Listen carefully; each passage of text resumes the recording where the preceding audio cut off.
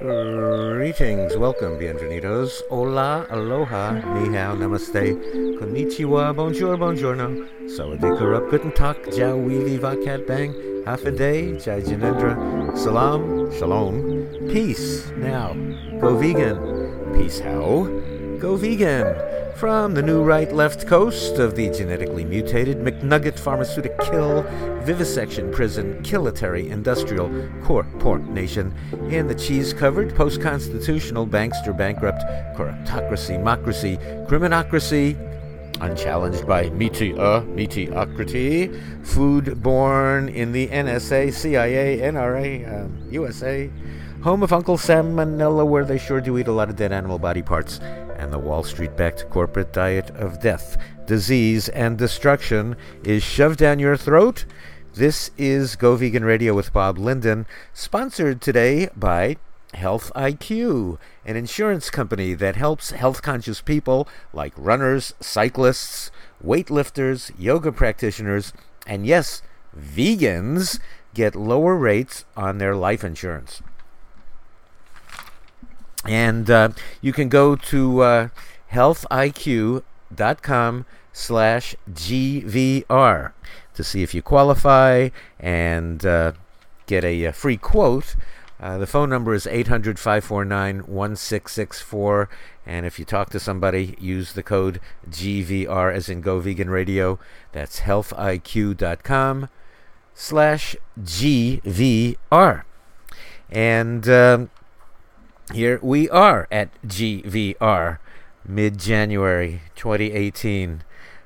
Hope you're keeping up with your New Year's resolution to do more for the animals and the planet and your health, all by going vegan. And hopefully you'll do that and save 310,000 gallons of water this year over what a non-vegan consumes or needs to grow his or her food in a year. Let's see, I've been saving 310,000 gallons of water now for 34 years. So I can take a long shower if I want and not feel guilty. And a nice hot shower sounds good this time of year. And a nice big bowl of vegetable soup. I'm stuffed. I shouldn't really eat so much before I join you here.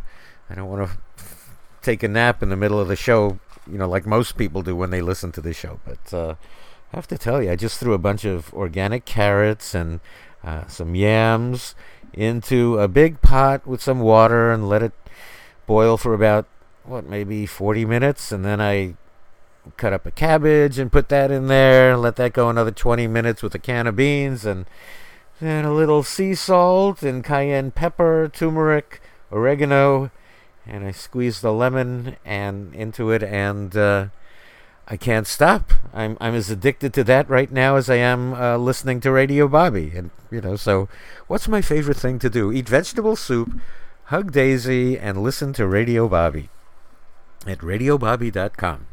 Make it a happier 2018. Listen to radiobobby.com.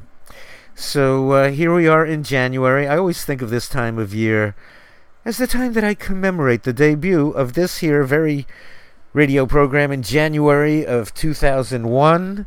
I don't know why everybody isn't as consumed by this as I am. I don't know. It must be that Illuminati-created distraction, NFL football, that takes people away from just obsessing on the anniversary of Go Vegan Radio with Bob Linden. How can we be overshadowed by NFL playoffs, huh? I would never have imagined how disinterested in football I would become, considering how obsessed I was at a young age, growing up in New York City and Manhattan and the Bronx. It was all about the Yankees in the spring and summer, and the New York Giants in the fall and winter. And my sister had her David Cassidy poster on her wall. Unfortunately, he passed on fairly recently, so I guess she and he will not be getting together as she thought.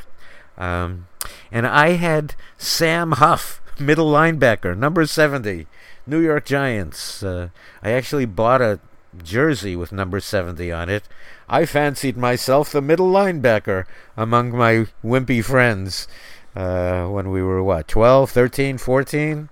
Was that about the time we were playing football? We would play tackle football occasionally over on the Harlem River Drive in the grassy area there, but for really most of my childhood youth, I remember the schoolyard being concrete, so we'd play touch football, like the Kennedys in Hyannisport, and pixie football. We'd play in the street in between parked cars, and pixie football was about the size of practically like a Spalding, the little round ball that we'd play stickball. We'd used to play stickball anyway, so you could really throw a bomb with the pixie football, So, and also being one of the chubbier, chicken fat fed kids, I was somewhat hard to bring down. So I thought, I'm a fullback. Yeah, I'm a fullback here. Give me the ball, and I'll run it into the end zone here. I couldn't tell you who one New York Giant player is today, but of course I still remember back then. I can remember all the Yankees and their uniforms, but let's see. Well, Alex Webster was the fullback back when I was obsessed as a child with New York Giants football. The quarterback at the time was number 14, Y.A. Tittle. A sports hero named Yelberton Abraham Tittle. That's an unlikely name for a sports hero, right? No wonder he was called Y.A., huh? Yelberton Abraham Tittle. What parent does that to a child, huh? What parent names his or her child Yelberton? Huh? I guess a parent who wants his or her kid to grow up to be the quarterback for the New York Giants, huh? When Frank Gifford was playing back then, before his days with Kathy Lee, and number 16 on the team. I think he was a halfback, and he was knocked unconscious. I remember the whole city held its breath. We'd actually listen to football games on the radio with Marty Glickman. I mean, that's how into it we were. And Frank Gifford was knocked unconscious one day by a visiting player. I still remember Chuck Bednarik. That was his name. Isn't the brain amazing what it remembers, and why it doesn't make space for things that are meaningful? But I have Chuck Bednarik on the brain right now. Very hated in New York City for knocking Frank Gifford unconscious. How dare he? How dare anybody tackle a New York Giant? Huh? How dare they? How dare any team beat the New York Yankees ever? Huh? Talk about entitlement. Maybe that's why we've grown up so entitled, It's like, we win the World Series, and, anyway. So, I can see it all now. I mean, back when I was interested in football, Tittle dropping back into the pocket, Y.A. Tittle, over the middle to tight end, number 88, Del Schaffner. Is this show sounding more like ESPN today, or Go Vegan Radio with Bob Linden, huh?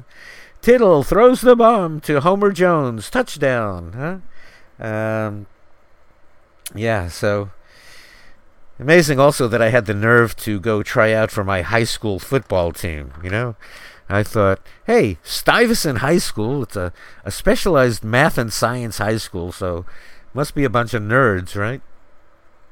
But dang, I got there, and, there were guys 6'4", 250 pounds, and, some of the guys were like Olympic speed sprinters. It's like, what am I doing here, So I got cut at the first tryout. We were outdoors, and we had to dig our hands into the frozen tundra, the dirt. It was like 15 degrees out. And that just about did it for me. Okay, all right, I guess I won't be on the football team. No, my hands are cold. Get me out of here. I didn't pass the dirt digging tryout there just as well. But when I actually think about it, why did I want to be on the football team anyway? Really, it was an all-boys high school at that time, so I wasn't really going to impress anybody. The cheerleaders? No, I don't think so. I think that actually there were cheerleaders from another high school. But then again, they were from another high school. What are they doing cheering for? Anyway, so I think what I really wanted was the team jacket. I'm embarrassed to say it had leather sleeves, you know. I think back then I also had another leather jacket. Amazing, you know, how that was another person. I mean, who was I eating, animals and wearing leather? Just like a different person. And we thought, oh, how macho, huh? Isn't this leather? I'm wearing a leather jacket. How macho, huh? It's like, hey, I'm like in a gang. Like, I'm really cool. Like, hey, I'm Hell's Angels, you know? It's like, but basically, I'm wearing the skin of a poor innocent being who was just standing there, minding her own business, having the rest of her body turned into hamburger. So, anyway, as a vegan now, no, I don't eat, don't wear, don't use animals. And anyway, back then, eventually I pretty much lost all interest in football. You know, like Seinfeld said, you know, you're pretty much rooting for laundry when it comes right down to it. You're rooting for a uniform. I mean, Mr. X replaces Sam Huff, you know? I mean, next shirt wearer, next jersey wearer, sign in, please. Mr. X replaces Sam Huff, and then Mr. X replaces Yelberton. I think that Mr. X was Fran Tarkenton, if I remember correctly. Fran Tarkenton came in as the Giants quarterback after Y.A. Tittle. But I really haven't been interested in football, until actually this weekend. I think I'm interested again. There seems to be a team called the Tennessee Titans. Have you heard of the Tennessee Titans? I would have never if you would have asked me in a quiz, okay, what's the team name, NFL team in Tennessee? I probably would have said the Oilers. So I thought maybe the Houston Oilers moved from Houston to Tennessee at one point. I don't know. And then, as I recall, in my youth, when the AFL was invading NFL space, there was a team called the New York Titans. I guess to be imitating the Giants, I guess Titans would be an appropriate name. So, okay, apparently there's a team in the playoffs this weekend, the Tennessee Titans, and it's playing a team, I think it's called, the New England Patriot Act, okay, or something like that. Anyway, what do I care? Why should I care? Huh? Well, apparently there are 11 vegans on the Titans. Huh. And the quarterback of the New England Patriot Act, Tom Brady, is a vegan. So you know what that means. Whichever team loses can blame it on veganism. So isn't that wonderful? Let me see here. Why do I have this? What happened? Why is this on my screen? I wanted to go directly to... Okay, hang on. I have to... What happened here? Did I lose the... Okay, so this was in USA Today. I guess this was also on Fox Sports Network. So here the title of this article is Vegemite. Titans D gets boost after going vegan. So apparently people know what the word vegan is because they don't explain it in parentheses, which is pretty cool, huh? Vegemite. I wonder if people get the joke on the Vegemite here, but it's Vegemite as in powerful. Titans D gets boost after going vegan. Let me scroll down in this article here. Let's see. So as I mentioned, apparently 11 team members are vegan here, and it says linebacker Derek Morgan sparked the move away from meat. He and his wife, Cordon Bleu, pardon my French, Cordon Bleu, cordon bleu. Trained chef Charity Morgan had gone vegan for stretches, and when Morgan's nutrition advisor, nutritionist advised him 10 months ago that veganism could help maximize his veganism for athleticism, he decided to give up meat and dairy entirely. Quoting here, it says, he knew that dairy always didn't agree with his body because he would have reactions when he ate it, Charity Morgan said. He never thought about meat. The human brain, we've been taught, oh, we need meat, it's protein. So we both had to re-educate ourselves on what is protein. Let me see if I need to adjust the font here a moment.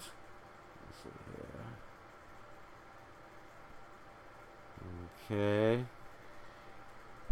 Let's see. So,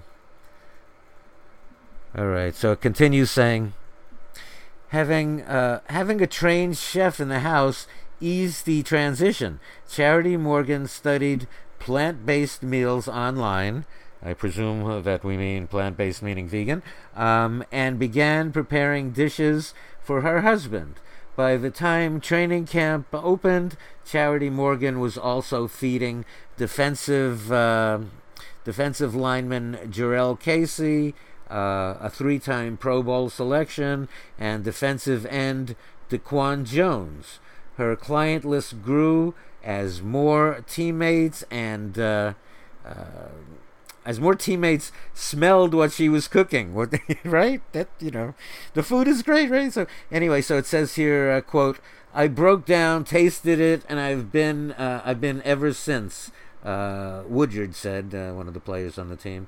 It's good. You start off just trying to get rid of certain things. I've always wanted to give up red meat. Once I got the chance to get into the vegan diet, it's kind of like you trick your mind to eat other things, and you get used to it.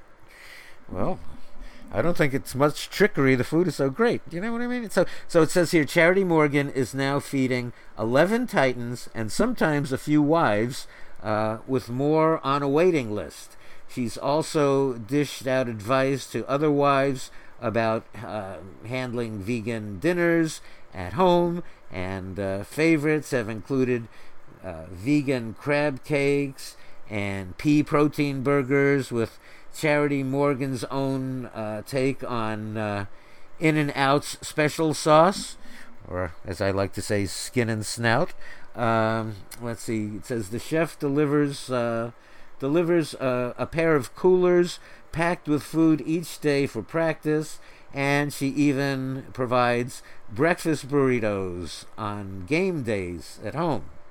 The Titan, so it goes on to the Titans team record, and says, let's see, no guys are still performing, guys are taking care of business. Let's see.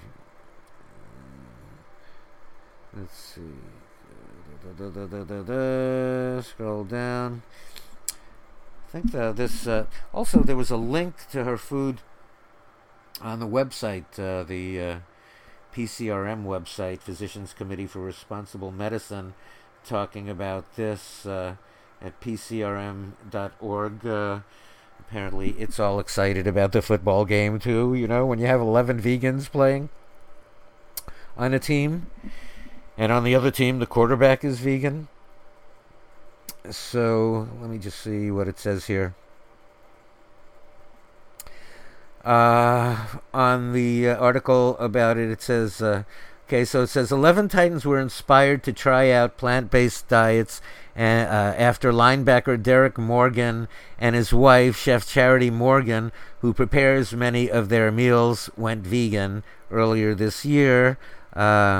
Quote, everybody is making plays, everybody is healthy, everybody is eating right, and she's been a big part, Titan linebacker Brian Orakpo, forgive me if I'm mispronouncing, or I'd be shocked if I weren't mispronouncing. Brian Arakpo told ESPN, you find Chef Morgan's recipes on her website. The players say they were also motivated by the documentaries What the Health and Forks Over Knives. And it says here the Titans are up against last year's Super Bowl winners, the New England Patriot Act quarterback Tom Bradley, who led the Patriots to 4 Super Bowl wins, is a longtime proponent of plant-based diets, which I assume means vegan, and has inspired others to go vegan. So,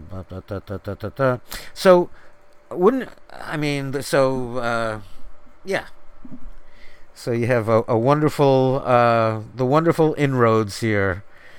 NFL team in the playoffs. 11 players are vegan, and so Chef Morgan, what is she feeding them? Actually, there's a link if you want to go to the PCRM.org website or Chef Morgan's website. I see how the team is handling it. I mean, it's not like the team is sacrificing anything. I see it starts off here, and the recipes are here too, so you might want to check it out and experiment on your family. There's Kung Pao spaghetti, roasted cauliflower tacos with spicy romesco, and cheesy cream of broccoli soup. Looks like vegan cheddar is used in that one. Sweet potato, black bean, and chorizo tacos. Scrolling down here, I can see more players will want to be drafted by the Tennessee Oilers or the Tennessee Titans. I don't know if she's even using oil in her food here. So then there's sweet potato, spinach, pesto lasagna that the Tennessee Titans are eating. It'd be amazing. Like, no, we can't play the game. We're having lunch, and we're too busy to play. Also, vegan shepherd's pie is here. Her recipe. 4 C's chef's charities chipotle chili. Looks good here. You too can eat like an NFL player. Be big and strong. Let's see. Matcha green tea pancakes with strawberry dragon fruit syrup. When was the last time you had that? Has anybody in my audience, any listeners, have you ever had matcha green tea pancakes with strawberry dragon fruit syrup? Well, you can now. The recipe is here on her website, so looks great. Thai coconut soup with black rice noodles. This is how the NFL eats today. I don't think Y.A. Tittle was eating like this, or he'd probably still be playing today. Veggie pot pies, recipes for veggie pot pies. You can see, yeah. I guess I should be rooting for the. I guess I should be rooting for the Titans because there are 11 players who are vegan, and I should try to get Chef Morgan on the show. So I guess that's what makes me root for a team. There's how I decide how to root for a team. It's not the home team. It's not the New York Giants. It's like, what team has the most vegans, and what team has the best vegan chef to interview on the show. So I think we'll keep it at that. And what show is this? This is Go Vegan Radio with Bob Linda, the first vegan program ever. We started. Well, now it's 17 years as of January, right? Here we are in January, so the show is now 17 years old. There were probably some babies, some kids who were 3 or 4, toddlers, when we started the show, who might be playing in the NFL today, for all I know, really, So, anyway, there you go. Everybody's going vegan. I hope you are too. It's the best thing for the animals and the environment and your health, and it's critically important. Coming up on the program today, we're going to hear from Stephen Shore. He is the organizer of a big event happening in the beginning of February. It's The Real Truth About Health, and you will be able to see this 10-day event for free online, or you can attend if you like. We'll be talking about that. Also, later in the program, we will hear from Professors Gary Francione and Anna Charlton, commentary from them, and please support this program with a tax-deductible donation. We are a 501c3 nonprofit grassroots, and we're not getting all the big money that's going to the animal charities that are out there campaigning for cage-free eggs. This program campaigns against cage-free eggs, and in fact, we are dedicated to rebooting the animal rights movement and booting the egg industry out of the animal rights movement. And I have a lot going on about that on Facebook and Twitter. On Facebook, Go Vegan Radio with Bob Linden, and Twitter, a lot going on there, where I am pretty much in a war of words with all of these groups who are in support of cage-free eggs and so-called clean meat. And you can check it all out on Twitter at Go Vegan Radio and Facebook, Go Vegan Radio with Bob Linden. And please do make a tax-deductible donation. Go to goveganradio.com. You can find the donate button. It's there. And you can also support us through subscription via Patreon. Okay, so coming up next, we will talk to Stephen Shore of The Real Truth About Health.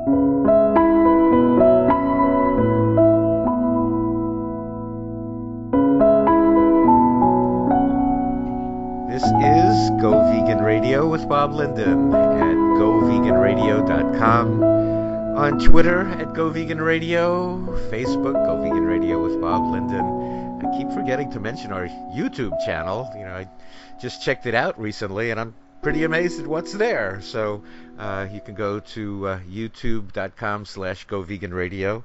A lot happening there. And I ask you to support us with a tax-deductible donation. We are a 501c3 nonprofit, Go Vegan Radio, and this program, the first vegan show ever in mainstream American media, is now celebrating or commemorating 17 years on air. We started in January of 2001. We expected to go maybe 2 or 3 weeks. Who would have imagined? And here we are 17 years later, inexplicably, or maybe explicably, since there does need to be a voice of truth for the animals and the environment and human health. And it seems that these days people are seeking the truth. You see it all over the internet and YouTube. Truthers, people really want to know the truth because they know actually that the truth has been hidden from them for a long time, and the truth can be shocking, and especially to the profits of major corporations. But today we have the organizer of The Real Truth About Health, which is a conference coming up soon that is quite amazing and extensive and comprehensive. And thank you for being with us today, Stephen Shore. How are you? Good. Thank you for having me on your show. Well, thank you for being here, and thank you for what you're doing. It looks quite amazing. So tell us a bit about The Real Truth About Health and how you got it started and why you got it started and what's happening. So we're having a conference called the Real Truth About Health Conference that brings together 35 authors on health and nutrition, the food system, the medical system, and the environment. And in theory, there really should be no reason to have this conference. In other words, these authors wrote amazing books with tremendous amounts of documented science in it. And if the media had fully covered these stories and covered these books and was familiar with these authors, they would be printing the information from these books in their news reports every day, and everyone would be completely familiar with what they're saying. However, for a lot of reasons which we could go into, these books are seen by a small number of people, and their incredibly urgent, important, and accurate information is not part of the mainstream conversation. So what I want to do is take these authors who are saying the most important things that I could possibly imagine on the most important subjects that I could imagine, and I'm saying let's get them to have a live conference where people can see them live in person for free, can see them on live stream for free, and then can see the YouTube videos of them for free. The reason we made you said a magic word, for free. Wow. We wanted to make the conference free because the goal is to get as many people as possible to see this. It's not, we don't want to just get 500 or 5,000. We would like to get millions and tens of millions of people and hundreds of millions and 2 billion people to see this information. A lot of us grow up and assume that the information we're being told from the government and the universities and the science community and the media is all the most accurate information, and it's shocking when we learn that a lot of that information has been distorted by corporate interests. So here we have directly, right from the source, the researchers who studied and spend their lives getting this information. Wonderful. So, and you've done this in the past. How many of these conferences have you conducted? Well, we've had. This is our Daisy third. is all excited about it now too, as you Good. can hear. I hear her. It's our third 10-day. It's our largest one so far because this time we have 34 speakers now. And we've been putting these videos on the Real Truth About Health conference YouTube site so people can see the last 2 years of conferences. We have 850 videos up, or will be up. Some are still being put up. And this will be the largest one, 34 speakers, 10 straight days. And who are some of the speakers? I know you don't want to omit anyone because they're all quite significant, but who's speaking this year? Well, we have T. Colin Campbell, who wrote the China study. We have Caldwell Esselstyn, who is a well-known author and doctor who wrote Prevent and Reverse Heart Disease. We have Brenda Davis and Pam Popper, Brian Clement, Dr. Ben Johnson. We have Deborah Davis, who speaks about cell phones. We have Gabriel Cousins, who speaks about raw foods. We have Joel Furman, who's a very well-known author. We have Jeffrey Smith, who's an expert on genetically modified foods. Brian Clement and Anna Marie Clement, I mentioned. We have someone named Richard Oppenlander, who I don't know if everyone knows, but he is an author who writes about how our diet is the #1 influence on climate change, water shortages, land use, biodiversity, all these environmental issues. We have all them. We even have someone named Professor Peter Wadhams, who wrote a book called A Farewell to Ice. He's been to the Arctic 40 times, and he is one of the premier experts in the world on climate change. So we have a wide variety of people speaking on everything from whole food plant-based nutrition to genetically modified foods to chemicals to the bees dying to cell phone radiation to the medical industry. We have Del Bigtree, who wrote the movie or produced the movie Vaxxed about the vaccination industry. So these are some of the people that we have coming to speak. Wonderful. Well, that's actually a number of the people you mentioned have been guests on my show, and people can go to the archives for that. Hard to believe, but there are over 600 archives of my show at GoVeganRadio.com. And you mentioned a lot of people who have been on this show, but I see a lot of people whom I don't even know. I'm not familiar with a lot of people who are at your conference, which is interesting to me because I'd like to become familiar with them and probably have them on the show in the future. So yes, we basically didn't just go for famous names. We also, if there was someone that had something fantastically important to say, even if they weren't well known, we brought them. For example, there's a woman named Beth Lambert, and she wrote a book called A Compromised Generation. And she is writing a book that says some of the craziest things that you could imagine. She's basically saying that with all the chemicals and all the medicine and all the different toxic things we're putting in the environment, that the children today being born are not the same as 50 years ago, that there's higher incidence of allergies and asthma and ADHD and autism and just general developmental disorders. So, it's not on the news every night, but the idea that children born today are compromised and their health is compromised and it's getting worse, this is, in my mind, an urgent matter that I wish was getting the attention of the mainstream media. I agree, definitely. And it looks like, just the subject matter, you're really covering such a wide range. If you go down here, it's everything diabetes and prediabetes and autism, obesity, childhood obesity, chronic kidney disease, use of prescription drugs, the average lifespan in the United States, heart disease, chronic obstructive pulmonary disease, arthritis. It's like a medical encyclopedia here, practically, that you have. Yeah.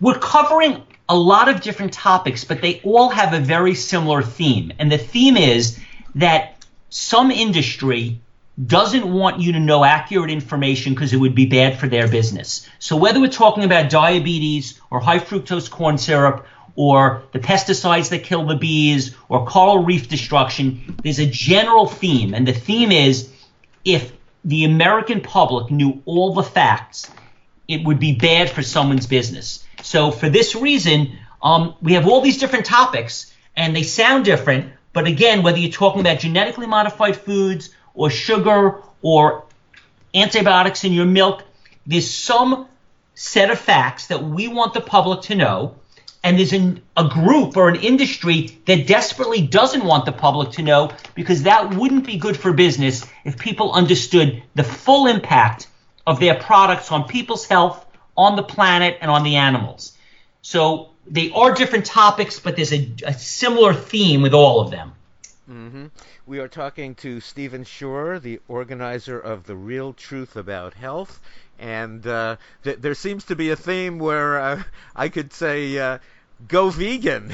I look at all of this and I think so much of this would be solved by going vegan and eating healthy vegan foods, from, what grows from the earth, organic or preferably veganic at this point. Sometimes you look at what is allowed in organic, and that can be a little scary also, but that seems to be the highest standard. But if I look at the list of so much of this, a lot of what ails us would be cured by going vegan and avoiding, like you're talking about, like you mentioned, vaccination. Well, I often have, or I've had numerous shows addressing vaccination, and people think I'm, totally weird. Like, what's wrong with you?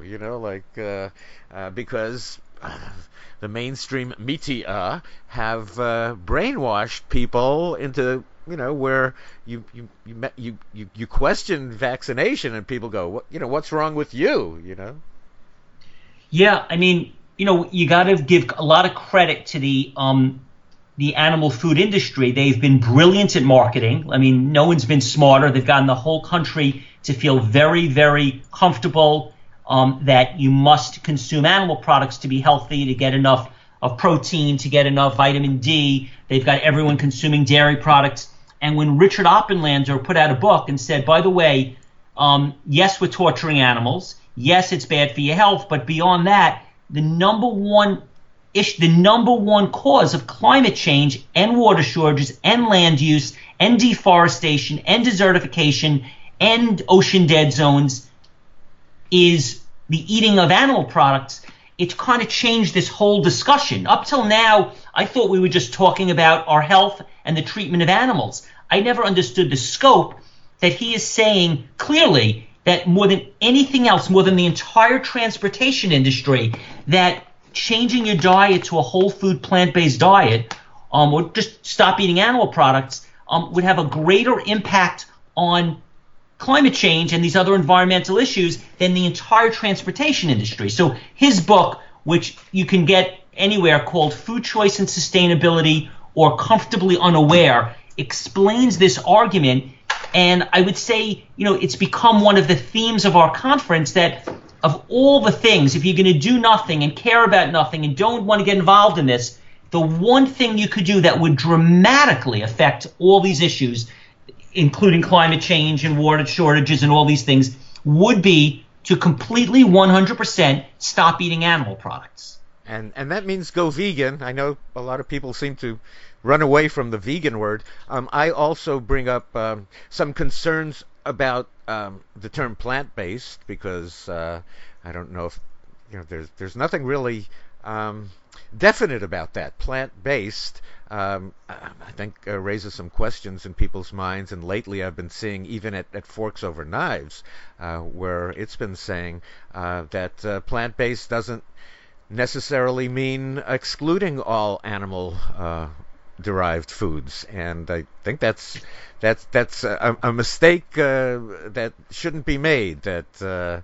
if we're talking about, we can't. But everything gets compromised. It's like the term vegetarian should really mean vegan, but along came the dairy and egg industries, and we have lacto and ovo vegetarians, and then we drop the prefix, and suddenly vegetarian means I'm having a cheese omelet and a glass of milk, and I'm vegetarian. So I do believe that the term plant-based, when used in your regard, does mean vegan, no animal products. We've had Dr. Oppenlander on the show in the past, and this sounds like the theme of our show right here. In fact, I was just doing some exchanges on Facebook with the Citizens Climate Lobby because I'm upset with all the environmental groups who are awash in rancher donations and meat industry donations. So the environmental groups aren't telling you that the number one cause of climate change is animal agriculture. And of course I agree with Dr. Oppenlander and often quote the assessment of Dr. Robert Goodland and Jeff Anhang of the World Bank that says that animal agriculture is responsible for at least 51% of all human-generated greenhouse gas emissions, and those same climate specialists tell us that the only solution for climate change is a massive population shift to vegan. That's the only solution before it's too late. That will free up a lot of land for reforestation and could take us back to pre-industrial carbon levels. People who are vegetarian and consuming dairy are hurting the environment with methane, which has been estimated to be at times 100 times worse than carbon. So these climate specialists are telling us that the only solution before it's too late is to go vegan, ignoring or we're ignoring, see what's put out in the media and the environmental groups is that we need to switch to an alternative energy infrastructure, which would be great, except that would take 20 years and $35 trillion. So really the key is to, and like you said, when I first was becoming vegan, I thought it was a quiet little personal decision I would make. I'd sit in the corner. I'd enjoy a salad. Back in those days, you didn't have the choices that you have now. Now I've come to realize that it's the key to everything. It's the key to saving the planet, saving our children, saving the animals. Who would have thought that a dietary choice would be so impactful? But it actually is, and I think that confirmation is coming from your conference, The Real Truth About Health. Oh, and also, I just recently had a life insurance company come on as a sponsor of Go Vegan Radio. And this is confirmation to me. A life insurance company is offering special low rates for vegans. So they must know something, like we've been discussing on the show for 17 years. I guess I should mention that people can go to healthiq.com/GVR, as in Go Vegan Radio, for information about that. But I find that to be an interesting confirmation. And look at the roster you have of speakers. So, and how will people be able to see and hear them, and go where to do so? Tell us about that. Well, you can go to realtruthtalks.com. That's RealTruthTalks.com, and sign up to watch it live or online. If you watch it live, you can come to the Hilton Huntington in Melville, New York. Or you can watch it for free in person or online. And if you go online, it's going to be on our website, realtruthtalks.com. We'll have it on Facebook. We'll have it on YouTube. And we'll have it on live stream. So it'll be in all these places for you to watch it. And just sign up at realtruthtalks.com. realtruthtalks.com. Oh, and so people can come in person also, then, you're saying? Yes, you come in person. All the speakers will be live on stage in person.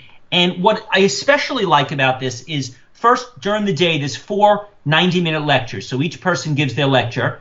And then we give free vegan ice cream after each lecture and free vegan pizza after the 5:30 and 9:30 lecture. But the best thing is at 7 o'clock each night for 2.5 hours, we get a panel of 4, 5, or 6 of the experts in this field all together answering questions about this information and from their books. Wonderful. So, and people can watch that all for free at realtruthtalks.com, you're saying?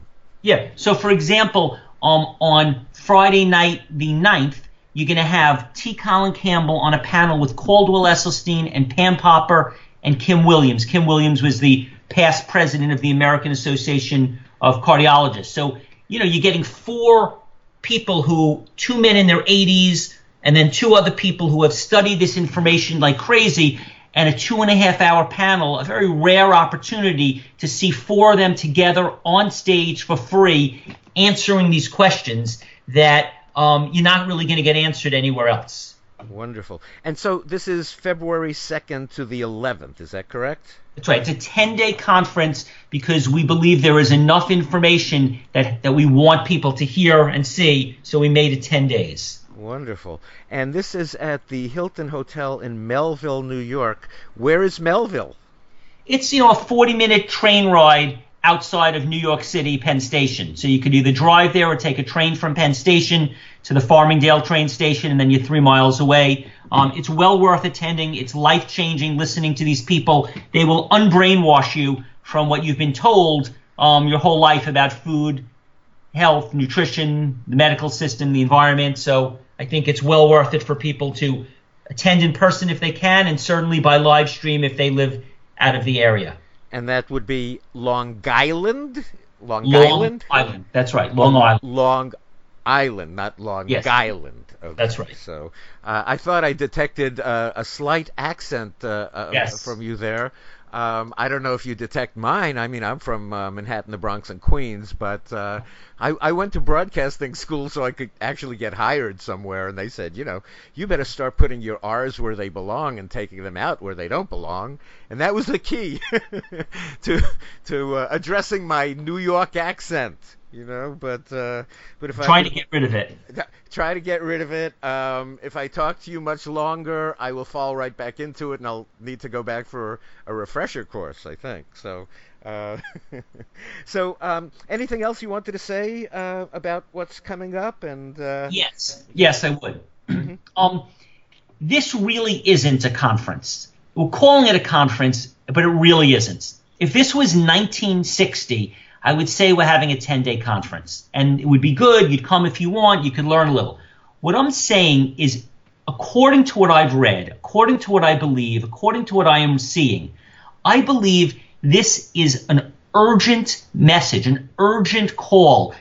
We are not making, we've never made money on these conferences. We hope one day we'll cover our costs. We haven't so far, but maybe one day we will. But the point of all this is there is an urgency that we don't have time to wait 20 years. We are losing the elephants, the tigers, the rhinos. We're losing the forests. We're losing the soil. We're polluting every body of water. We have ocean acidification. We have desertification. We have antibiotic-resistant bacteria growing. We have an epidemic of obesity, diabetes, childhood obesity.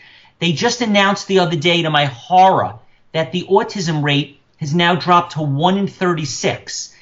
Some people say they're diagnosing it better, but that's not in any way what the evidence shows.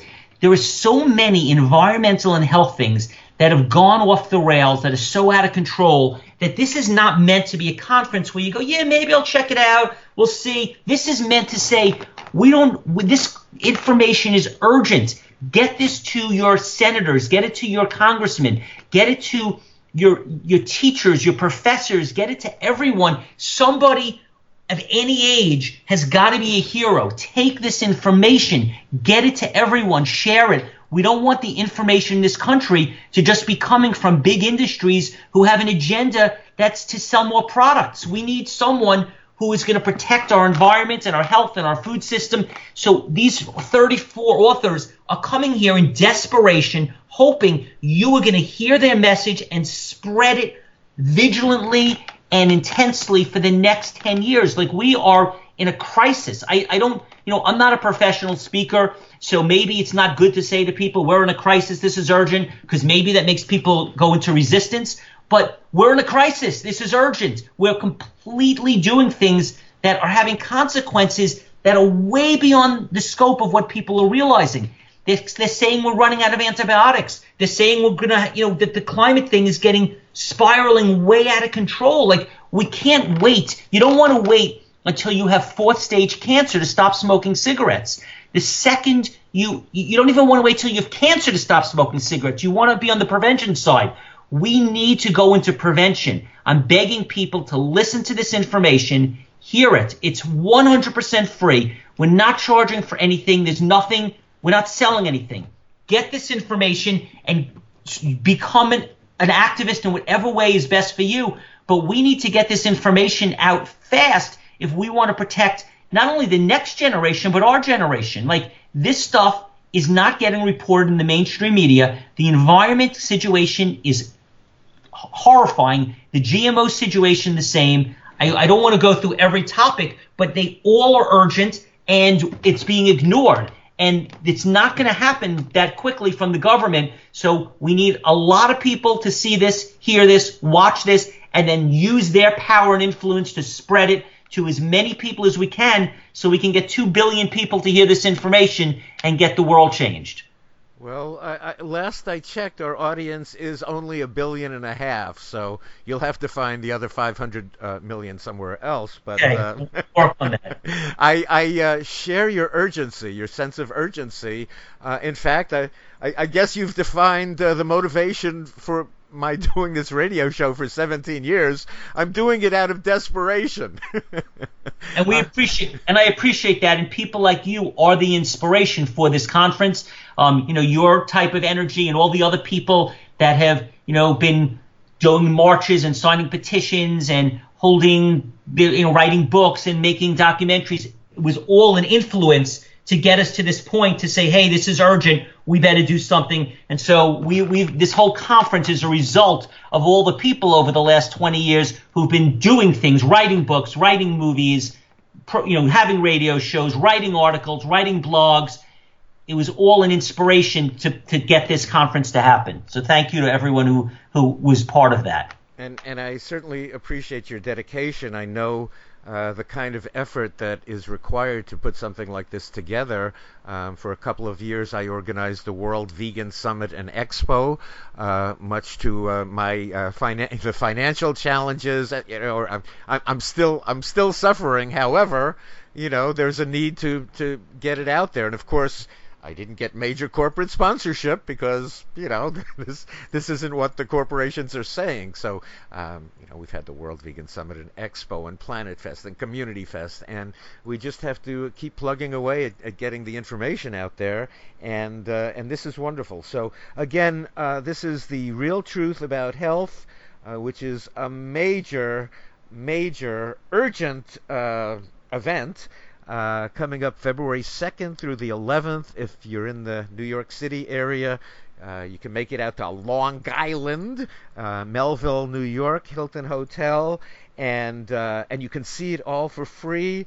And you said, again, that's realtruthtalks.com? Realtruthtalks.com. And if you want more information, you can call 516-921-1417. Real Truth Talks with an S, TALKS.com, and 516-921-1417.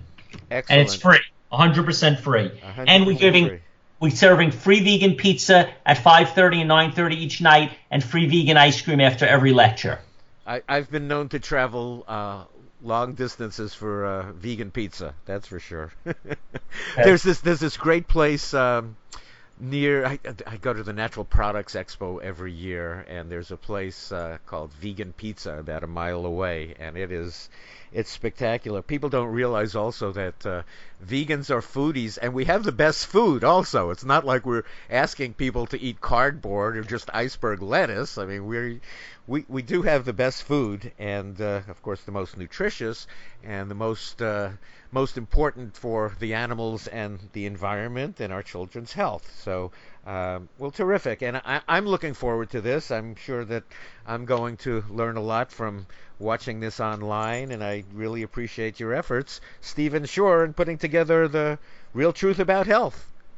Thank you very much, Bob. Okay, thanks for being with us today, and check it out, people. It's really important. Thanks again.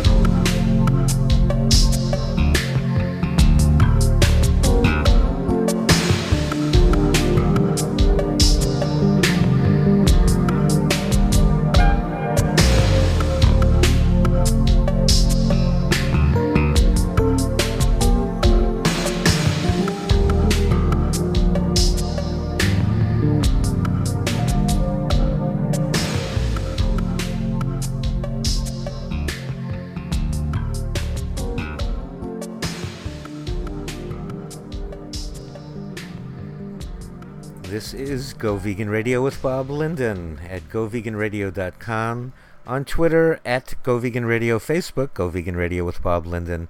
And remember, we have recently launched the new 24/7 music station, Radio Bobby. You will love it. People who are discovering Radio Bobby are discovering that they love it. The music is so different. People are really into Radio Bobby. It's at radiobobby.com. Radio Bobby is brought to you by veganism.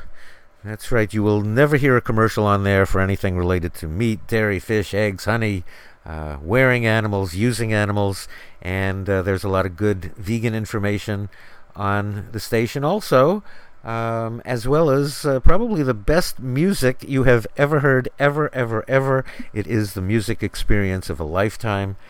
If I weren't talking to you right now on this show, I would just be listening to Radio Bobby, petting Daisy, hugging her, and continuing to siphon the vegetable soup that I made tonight that is just so delicious. What did I do? So I seasoned it with, so I mentioned it was organic carrots, organic yams, organic cabbage, organic kidney beans, and then a little bit of sea salt, cayenne pepper, turmeric, garlic powder, and what else? Oregano, and I squeezed the lemon into it, and I'm in heaven. Especially when listening to Radio Bobby with it. So here's a must for vegans with family responsibilities, and this really is confirming everything we've been discussing for 17 years, all the health studies, all the connections we draw between consuming meat, dairy, fish, and eggs, and cancer, heart disease, stroke, diabetes. So this confirms that you're doing the right thing if you're being vegan. Health IQ uses science and data to secure lower rates on life insurance for health-conscious people like runners, cyclists, weightlifters, strength trainers, yoga practitioners, and yes, vegans. That's right. Go to the website. It's healthiq.com/GVR, as in Go Vegan Radio, or you can call 800-549-1664, and again, give the person there the code GVR. So Health IQ can actually save customers up to 33% on life insurance. It's the fastest growing life insurance company now, with over $5 billion in coverage. And the Health IQ Advantage is its unique mortality model based on health conscious living. Lower rates for the health conscious, like good driver savings for good drivers, auto insurance. Good drivers get lower rates on auto insurance. You get lower rates because you're vegan. So this is a unique underwriting approach, replacing BMI with waist to hip ratio and cholesterol calculations, etc. So, and by the way, Health IQ is the official life insurance partner of USA Weightlifting. Health IQ reduces your chance of being penalized for adverse family history if you are otherwise healthy. And if your family's history is consuming meat, dairy, fish, and eggs, there will be an adverse family history. Of course, my father died at the age of 47 of a sudden heart attack. So the question you might have for Health IQ is, well, can you still get special rates if you have a pre-existing condition? Yes, we can. Yes, you can. Yes. Health IQ appreciates your efforts in overcoming chronic disease, and so you get special rates too. So see if you qualify, learn more, get a free quote, and check out the special savings for vegans. You can also take the vegan quiz at healthiq.com/GVR. And again, the phone number is 800-549-1664, healthiq.com/GVR. Go vegan. Go vegan and get better life insurance rates, or be vegan for a while now, and really, I mean, and the thing is, if you have family responsibilities, you have to look into things like this, right? So, and everyone is going vegan. Even the dogs and cats in your family can easily go vegan too now, with Evolution vegan dog and cat food, which has been around now for close to 3 decades, with never a recall over all those years, and none of the horrible ingredients that commercial dog and cat food generally contain. So check out Evolution. If you call the first Wednesday of the month, you get a 20% discount on dry food and a 10% discount on canned food, and 25% off anytime if you're a new customer and it's your first order. And there are special arrangements made for people with financial challenges. The phone number is 800-659-0104. And you can also go to petfoodshop.com. Petfoodshop.com, 1-800-659-0104.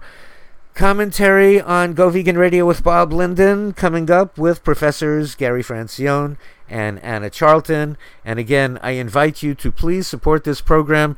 If you've been thinking about it, like right from the start, you've been saying, well, I really want to donate to Go Vegan Radio because I really care about vegan education and vegan advocacy. And so when I get around to it, I want to get around to it really sometime in the near future. And now time goes by, and look, it's 17 years now. 17 years ago, you wanted to donate, you haven't gotten around to it, we're still on the air, inexplicably. Here we are. Why not donate $1 for each year we've been on? $17, huh? Or $1,700, or whatever you can afford would be great. And you can donate at goveganradio.com.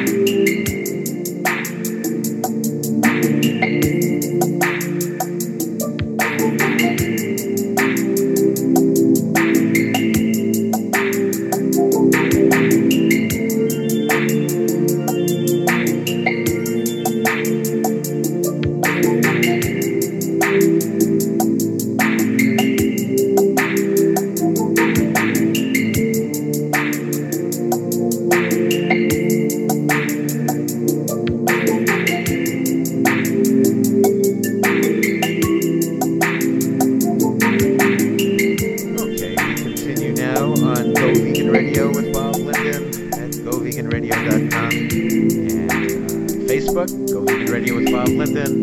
Twitter, at Go Vegan Radio. And don't forget, for your musical entertainment, RadioBobby.com. I'm sacrificing a lot every time I do this talk show by turning off Radio Bobby for a little bit, but I think it's worth it. So, all right. So, Happy New Year, Professor Gary Francione and Professor Anna Charlton. How are you today? We're fine, Bob. We're fine. Happy New Year to you too, Bob. Happy New Year. So I guess you're having a Happy New Year. Actually, it's January, so I usually like to remind myself every January of where my life went wrong. And 17 years ago this January, I started this radio show. It's January of 2001. Here it is, January 2018. Where did I go wrong? Well, Bob, I would say that you shouldn't look at it that way. You haven't gone wrong. It's gone right. We've got a lot of people. You've educated a lot of people, and look at it that way. All right, I'm feeling better, feeling a little better good. about myself, and actually, when I think of Radio Bobby, like I'm really liking myself actually for a moment here. Okay, that's good. So, things are going well with your book, which is Advocate for Animals, an abolitionist vegan handbook. You could read it as advocate or advocate. Actually, one could read it either way. Well, you're right. It is ambiguous in that respect, but that's why we have an exclamation point. An exclamation. Yeah, the title is "Advocate for Animals!" Exclamation point. Okay. So there. Okay. And so a really enthusiastic animal advocate, though, could have an exclamation point. Well, that's true. You could say, he's an advocate for animals. Right. That would be a rather unusual locution. Well, we're very happy to have a very enthusiastic advocate for animals, so we'll take that too. Yeah, exactly. So we're, however you read it. I'd like to think I might be one. Actually, I want to talk to you about what's going on with me here. I think I've reached the breaking point. I can't tolerate the cage-free egg movement anymore, and so I'm becoming my regular animal advocate! Exclamation point. The one in the past, I think, who had the megaphone. And I'm really. Well, first of all, I am suggesting to Alex Hershaft Farm that I speak at this coming year's, this June's so-called Animal Rights Conference, and my suggested topic is egg industry infiltration of the animal rights movement and the corruption of animal charities. Do you think he might book me for that? Well, that's likely. Yes, Bob.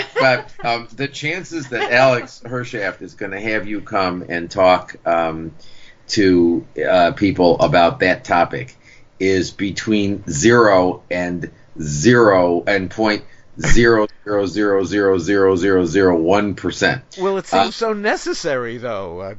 As far as I'm concerned. There's been a total infiltration and takeover, and I decided that on Twitter I'm just having a war of words with everyone, all of the animal charity evaluators, so-called animal charities, and all of them who are for cage-free eggs, from the Humane Society of the United States, which was named as a standout charity this year, or I say stab out charity, but also Mercy for Animals, the Humane League, Animal Equality, Compassion in World Farming, Albert Schweitzer Foundation, and all of them are for cage-free eggs, and it's time. None of them talk about anything negative about cage-free eggs, not for a moment, not a peep, about all the male chicks being ground alive immediately, all the females being debeaked and in crowded conditions, and then they're all murdered anyway. Not one animal is saved. Nobody is saved from torture or murder, and this is the cause of the animal rights industry. And I think I've reached my breaking point. I have to rise up against this. I think if Alex Hersheff doesn't invite me to speak, I may look for the megaphone and dust the cobwebs off that and go down to Los Angeles. But I think it's time, to reboot. We really need to get the world to go vegan now for all reasons, but the animals especially, and we have an animal rights conference that all it cares about are victories that mean everyone gets killed. So yeah. But Bob, we know by now that those animal charities, and they are not animal rights charities, they are they're charities that have something to do with animals, that fundraise off animal issues, have no incentive, and in fact downright refuse to do the things that are required to get veganism really into the mainstream and energetically adopted, and all the things that we know need to happen. So perhaps for the new year and your own mental health, we need to, there's nothing wrong with, with your newsperson's hat on, looking and seeing what's happening, but change is only going to come from a very different direction, as you know. Oh, and by the way, then also I was into the issue of clean meat as one of the top charities of animal charity evaluators, Good Food Institute, with Bruce Friedrich running it. And so I just basically was saying that I don't believe any. It's actually dirty. Any product derived from animals is dirty, and it's made filthier being fed the blood of unborn cows. And Bruce Friedrich tried to, came back to defend his blob, his biotech blob, saying that some of the companies involved with clean meat have moved away from the fetal bovine serum. But he talked about how it's now the best marker, or however he explained it, saying that basically he was justifying using it now because it is effective. And, these are cells from animals. These are animal products. It's animal meat all the way. And he's there on Twitter sending out stuff defending, whatever it is he's doing, too. Well, look, the only thing that surprises me is that you're surprised by this.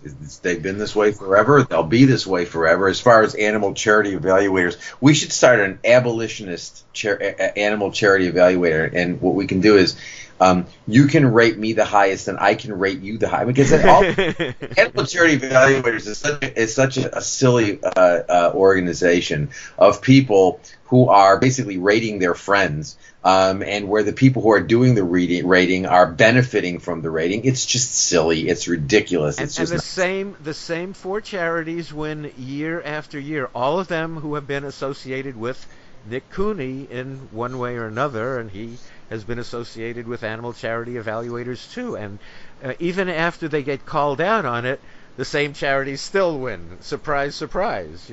So and all support cage-free eggs, and then there's the Good Food Institute, or the bad, which is bad and not food, which has its animal products. So those are the top four charities, all selling animal products. It's like, how did that happen?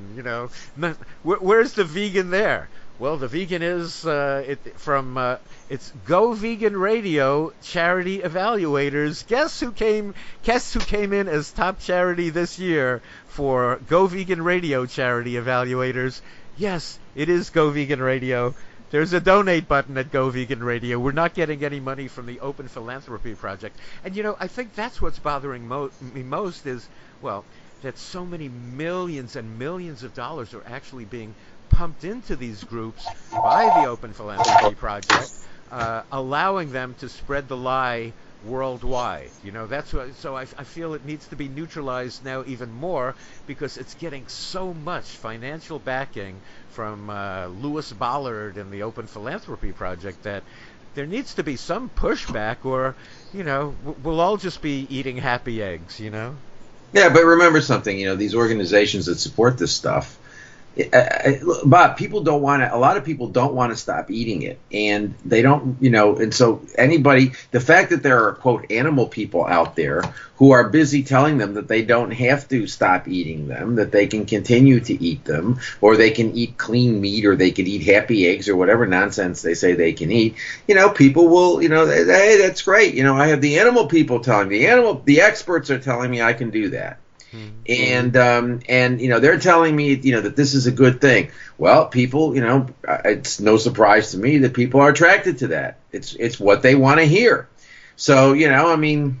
All right. Well, I'll just be there to tell them a little about what they don't want to hear, maybe just for the sheer entertainment of it, I suppose. So.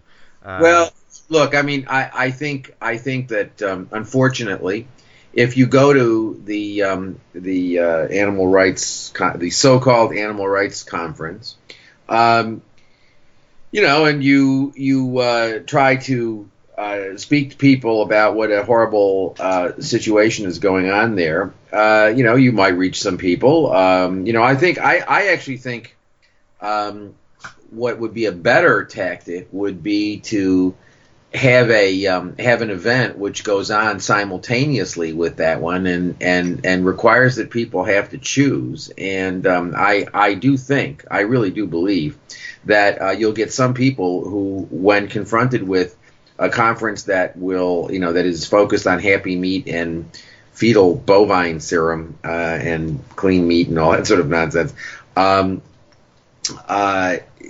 faced with a choice of whether they want to hear about that, or they want to hear about activism, vegan activism, abolitionist vegan activism, I think that they will choose the latter. But that's what that would actually be, I think, a more maybe effective. We have the next vegan because we care march like we had through the streets of Berkeley. Yeah, I just think, as a general matter, the idea would be to have a conference going on at the exact same time, so that people have to choose. And they're going to get more people. There's no doubt about it, because these are organizations that are putting huge amounts of money into promoting the welfarist position. So surprise, surprise. That's what they're a business, and they're a business with a fairly large advertising budget. But you will, on the other hand, a lot of the people who will go to the so-called animal rights conference, are going to be people who are like doing, who are like doing something else next year, because they have a huge turnover, and and so you're not, so a lot of the people, well, actually I have to tell you, for the most part, the people that I encounter who go to the so-called animal rights conference fall into two buckets. One is people who are just getting into the issue, and then they see this conference, and they decide that this is how they're going to educate themselves and form themselves as activists, and they go to the thing, and then they're horrified at what they hear. I mean, I've gotten quite a bit of feedback over the years from people who go to this thing for the first time, and they're horrified at what they hear, and they think they're going to hear about animal rights, and they hear about everything else but animal rights. And so, that's the first group of people. The second group of people are people who keep going to this thing year in and year out, and you could have a megaphone 2 inches from their face, and you're not going to, to persuade them, because these are people who can't think their way out of a paper bag, and they keep going to this thing again and again and again and again, and and they're just not what we would call critical thinking people, and so that's the bucket of the deplorables, I guess. Well, I wouldn't call them deplorable. Oh, okay, sorry. I would just say that they're not people who are critical thinking people, and also this year in California we have the onslaught of, the redo of Proposition 2 with HSUS coming, which means, hide your wallets and take the animals and run for your lives. But we have, again, the signature gathering for the ballot initiative for the Prevention of Cruelty to Farm Animals Act, which then again, how can my head not explode with something just with that name, and we have it again, the correct Proposition 2 by what? I don't know, by having a cage-free egg system here in California, and so that's another big deal here that we have going on along with the Animal Rights Conference in June. So another reason to rise up, because the deception will be really laid on thick here. Well, yes, that's right, and that's exactly what it is. It is a deception, but I think, as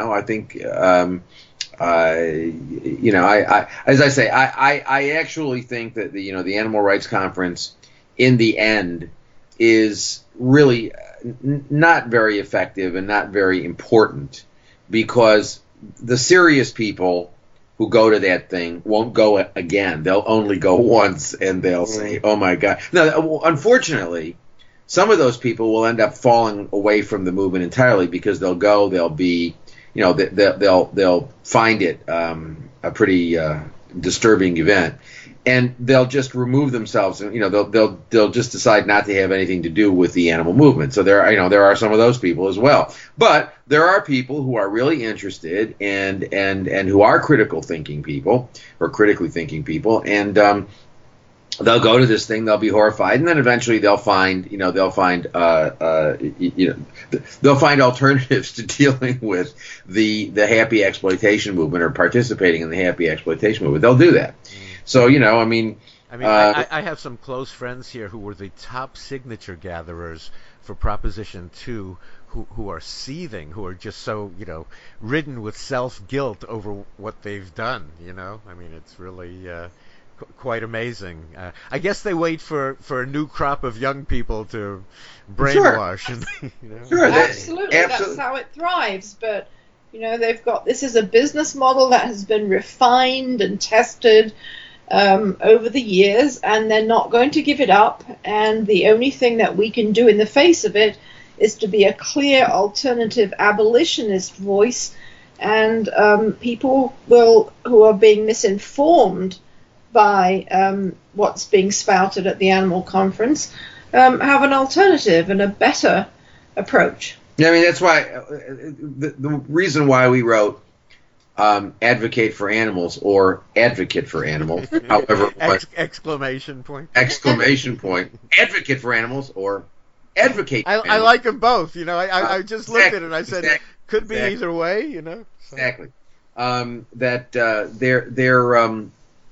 The reason why we wrote the book was, in essence, to sort of deal with exactly this problem. People out there who really do want to do something and don't know what to do, because the animal groups aren't giving them any useful advice, and they're pretty cynical about the animal groups. And so, what do you do with those people? Well, you get them involved in the abolitionist movement, but that's a grassroots movement. There is no central authority. There's, there are no charities. There are no, it's just not. It's not that sort of operation, and we try to get them in that way. And I actually think, Bob, I think that is working, in a serious way. That more and more people are getting into this, and they're recognizing that this is really the only sensible way to proceed, to sort of just educate people about veganism, be clear about veganism. There's always going to be people who are going to say, well, you got to take baby steps. We encounter them on our Facebook page all the time, where people show up and say, I really agree with everything you're saying, but, but I think, you ought not to be as divisive. Or I think you come across as too extreme, or too, And you just have to say to them, look, I mean, would you say that with respect to a human rights issue? If I said I was opposed to all racism and I didn't think any racism was okay, would you say that's an extreme position? Well, no, I wouldn't. Well, then why do you say that when it comes to animals? And so, I think that there are all sorts of things that, that we are making progress. We are educating people. No doubt. I mean, actually, if I could be positive for a moment, but why would I hate being positive. Why would I do that? But no, it's things are happening. I feel it all the time. I wear my vegan sweatshirt, and people are engaging me everywhere. I was walking through San Francisco, and a park worker there yelled out, "Who's the vegan? You or the dog?" And I said, "Well, both of us." And then we had a conversation for 20 minutes, and she was into it. I mean, it's out there. People feel like this is what's happening because it's right. Actually, I mean, it'll never be wrong to be vegan. It's as right as can be. So, and people are seeing it. And I just don't want the issue clouded. No, it's not cage-free eggs. It's vegan. It's vegan. Yeah, and that's our job. Our job is to make sure it is a clear message, But so what have you been hearing back on the book? How are the reviews from readers? What are they saying? Well, I mean, the reason that we did it is that if you're not going to follow the animal charity model, where you're considered to have done your bit by making a contribution, to an organization that's shown you a nasty picture and said, "Oh, we need your money so we can fix this for you." If you're not going to do that, then what do you do? And we've tried to make it clear to everybody that then takes a big commitment on everybody's individual part. It's everyone's responsibility to do their bit. No one's going to do the work in your place. So it's everyone's everyday responsibility to learn how to do abolitionist vegan advocacy. And one thing that we tried to show people in the book was the huge range of ways that you can do that. That it doesn't mean that you have to go and, set up a table and talk to strangers. Some people are very good at that. But it isn't appealing to a lot of people. A lot of people don't feel that they could do it or be most effective in that circumstance. And maybe that's not the most effective use of their time and talents and energies. So we've drawn on the experience and the expertise of people who do all sorts of different things. We've given some people ideas from the way that Gary and I approach it, just talking to people. We've literally given people scripts of, a way that you can have a conversation with someone, suggestions just to get people going.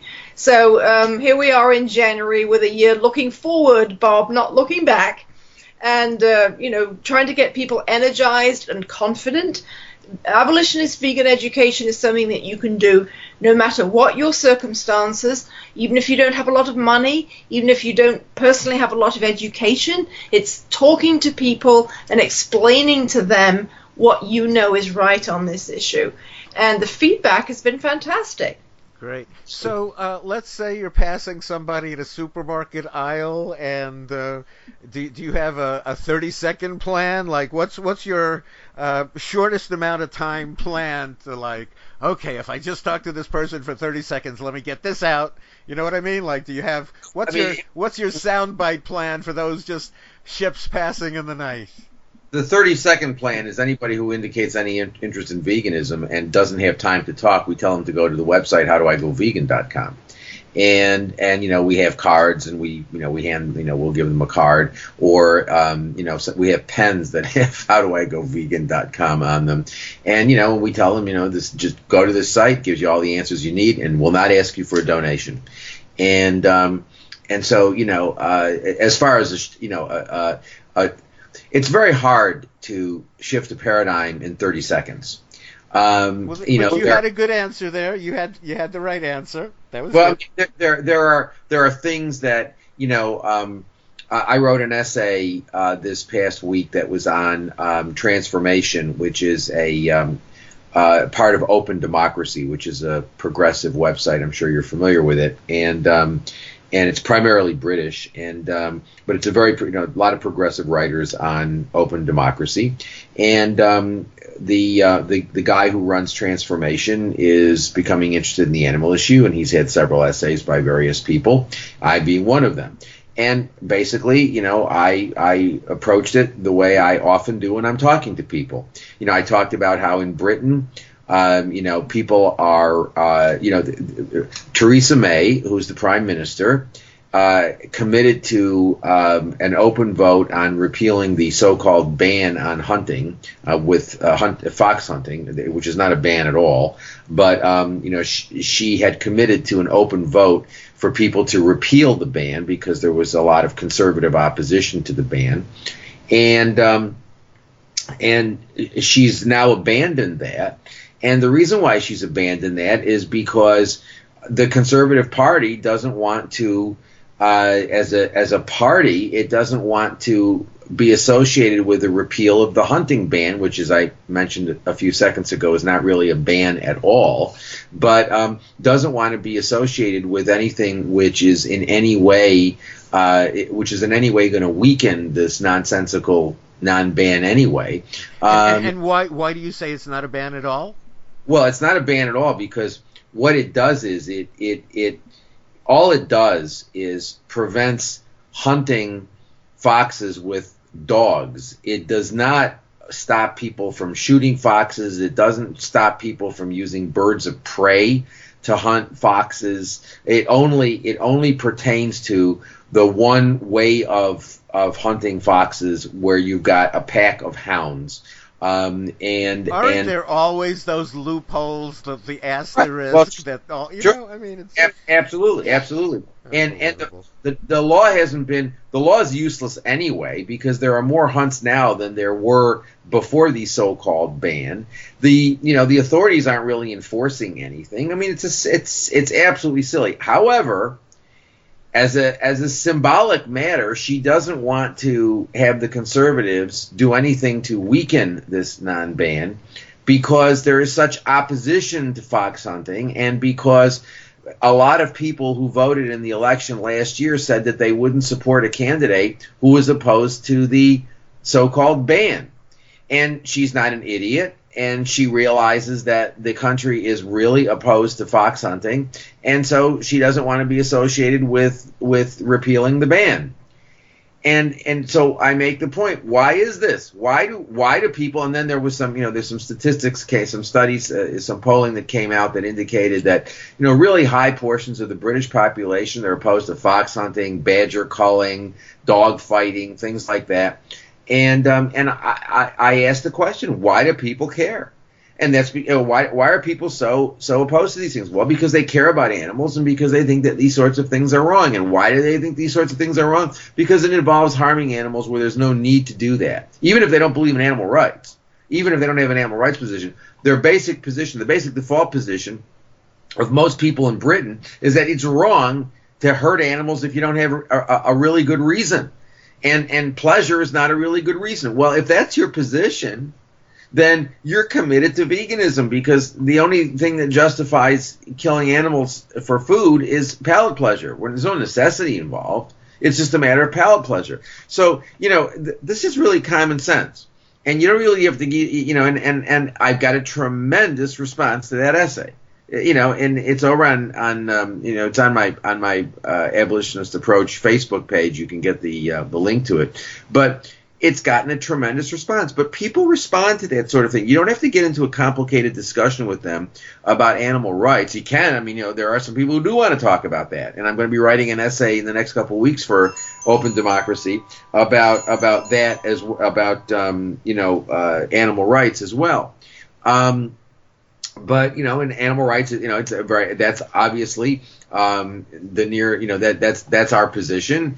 But you don't have to get into a discussion about animal rights with people. You can really approach this and try to get them to see the logic of veganism without even getting into a complicated discussion. Sometimes it's as easy as saying to somebody, "Gee, you really love your dog. What's the difference between your dog and the animals that you eat?" And you know what? As silly as it seems, the overwhelming number of people out there have never really thought about that question. Sure. And you know, and you see the reaction you get when you ask that question, you know. And I mean, that's what we try to do in the book is, you know, we talk about, you know, like how to advocate, you know, in terms of where you should, you know, where to do it and what sort, you know, and various principles that you should employ when you're talking with people about nonviolent advocacy. But then we talk about like substantive things, you know, how do you start conversations? And we talk about, you know, talking about unnecessary suffering, talking about animals they love. I mean, there's always a story. You know, this weekend CNN has got they've been hyping this show called Trophy, in which they're going. I assume it's about trophy hunting, and you know the promotion for the things. I think that's what it is, and so it's gonna be controversial. It's gonna generate lots and lots of controversy, and people are gonna say, oh, it's really horrible what they're doing to these rhinoceros. You know, shooting the rhinoceros or the lion or the elephant. They're horrible, and you know, so there'll be a zillion opportunities because a lot of people will watch that. It's on Sunday night. A lot of people will watch that, and they'll be horrified by it, and they'll talk to you about it because it's particularly if they know you have anything to do with animals or any concern about animals. You know, it's the first thing they always say is, "Well, I saw that show last night. It was horrible. I was really horrified." Every time somebody says that to you, it's an opportunity to say, "Why? I mean, why were you upset by that?" Well, because they shouldn't kill those animals. Well, why not? Well, because it's just wrong. You know, they're doing it for sport. They're doing it for pleasure. Are you a vegan? No. Well, but what's your reason then? You know, I mean, it's just because you like the taste, right? I mean, how is that any, you know, I mean, their pleasure, you know, they get pleasure from shooting animals. You get pleasure from eating them. You know, would it be, you know, what's the difference? And, you know, you can really get people. I mean, obviously, you shouldn't be saying to the person, you know, well, you're no better than they are, and you know, you're an idiot and they're idiots, and you know, I mean, that's not the way to have the conversation. But when somebody expresses concern, to say, well, why are you concerned, and then show them that their own concern leads them in the direction of being vegan. Mm-hmm. It's really quite simple. It's one thing, obviously, that people need to think about is that if you're not you have an objection to what people are doing, but you're not in a protest, you're not in a street protest, you're not yelling at them, you're not calling them names, you're not asking for a donation, you're not putting them on the spot like that, you're not doing any of the things that will push them away from you and make them defensive, then just one-on-one, person-to-person, you can get a conversation going in situations where you might be surprised that you can get a conversation going. You know, the checkout line at the supermarket is fertile ground. It happens to me all the time, especially because I'm always holding Daisy. So sure, absolutely. And you know, people approach you, and as you're saying, Bob, and start conversations. It's not always you starting the conversation. So just learn how to engage someone quickly. I tell you, if I wear my vegan sweatshirt, all day long, people are talking to me everywhere. Yeah. You know, you know, Bob, I actually, you know, I'm not a guy. I don't wear, T-shirts with or sweatshirts with slogans on them. I never have. Well, I don't consider vegan a slogan. You understand? I generally don't. I don't wear clothing with words. Mm-hmm. But I'm rethinking that because I think it isn't. You know, all the time. I can't tell you. Everywhere I go. I mean, if I have a vegan cap on, vegan T-shirt, vegan sweatshirt, everybody is engaging me. You know, I mean, it's all the time. I mean, people are really interested in talking about it, you know. I mean, from them saying, you know, like, wow, I know this is like really the trend now, isn't it? You know, I mean, they're feeling it and they want to talk about it. They want to talk about it, you know. Absolutely. And having the words, you know, really it everywhere I go. So yeah, so we're getting you know, the book's only been out since December 12th, and you know, and it's available on Amazon, and you know, we're not you know, doing a marketing campaign or anything. I mean, not like these organizations that, you know, that do books and then spend a good chunk of money on promoting the books. We're not doing that. And the book is selling. Here's your grassroots marketing campaign. right now, right here. Exactly. And the people who listen to the show are the people who want to read the book. And we're getting really, really good reactions from people.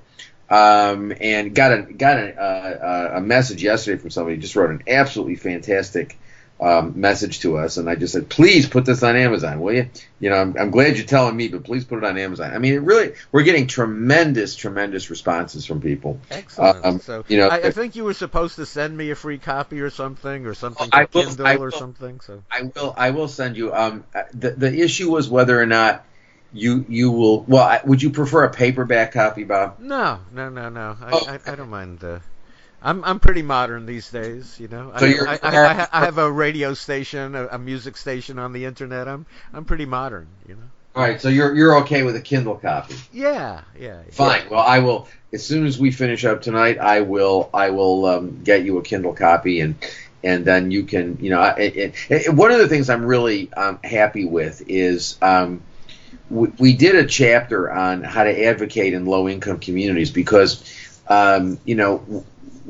The animal movement has really been horrible about that in terms of paying attention to lower income communities because those people don't donate, and so, you know, or at least they're not seen as fertile donation grounds, and so you know, they don't get a whole lot of attention.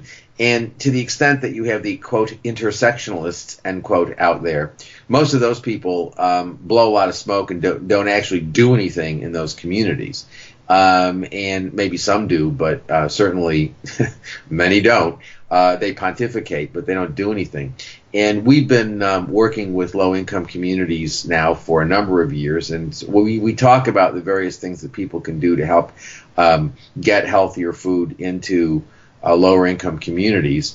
And the various, we discussed the programs that are available, at least right now, before the government destroys them all. And we talk about advocacy in low-income communities, and that's something that really needs to be focused on more. Hasn't been focused on enough. Hasn't been focused on at all, really. Sure. I mean, everyone needs to get up to speed with a clear abolitionist vegan message, but also, depending on the circumstances, we may need to do our homework in terms of offering some assistance and follow-up and backup in terms of just the practical things that people might confront when they're deciding to change their diet and other aspects of their life. If the abolitionist vegan message has taken hold, so people face different practical problems. So a little bit of homework on our part can really make a difference in terms of easing that transition and reassuring people that it's not going to be a difficult change, that it's going to be a change for the better. I hear a young lady in the background there. Yes. Yeah, she's agreeing. She's agreeing. Oh. Set the 6 off. Yeah, she set everybody off now. So okay. Yeah. The whole neighborhood, everybody. Okay, yeah. Everybody's excited about the book. Yes. So and what are the two names of the book again? The two names of the book: Advocate for Animals! !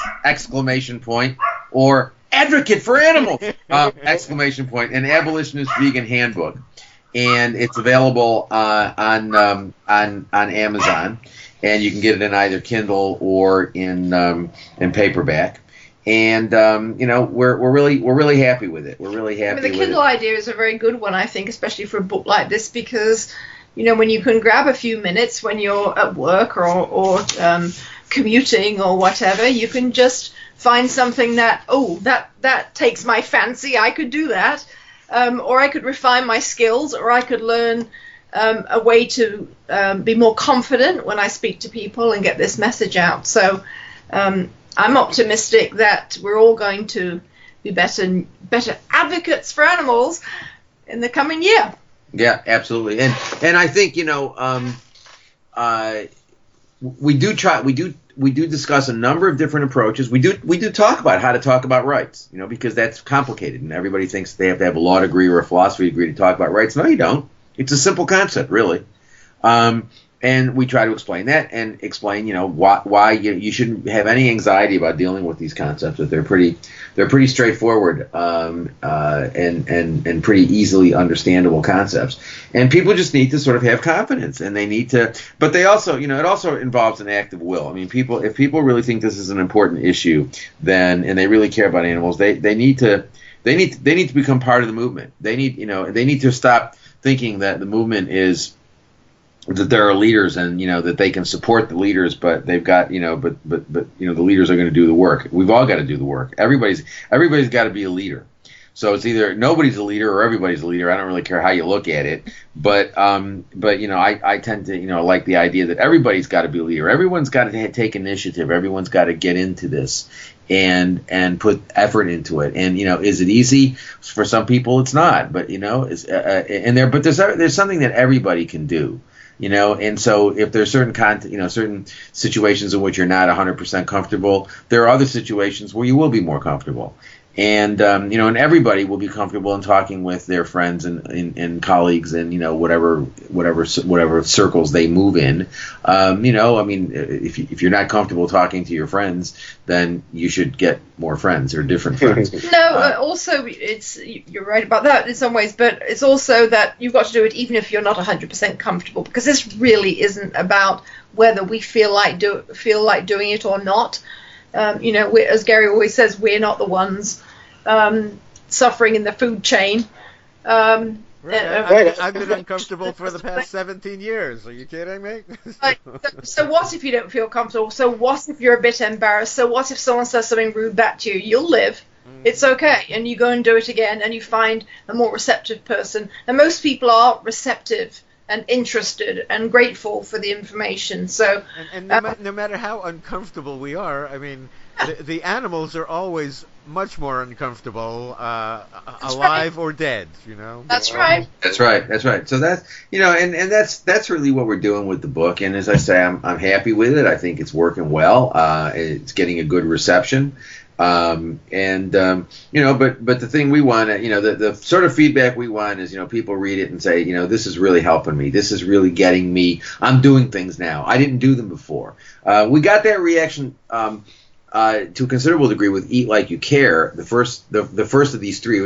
These three sort of practical advocacy books that we did: Eat Like You Care, Animal Rights, the Abolitionist Approach, and Advocate for Animals. These three books are sort of geared to an activist audience. They're not academic books. They're not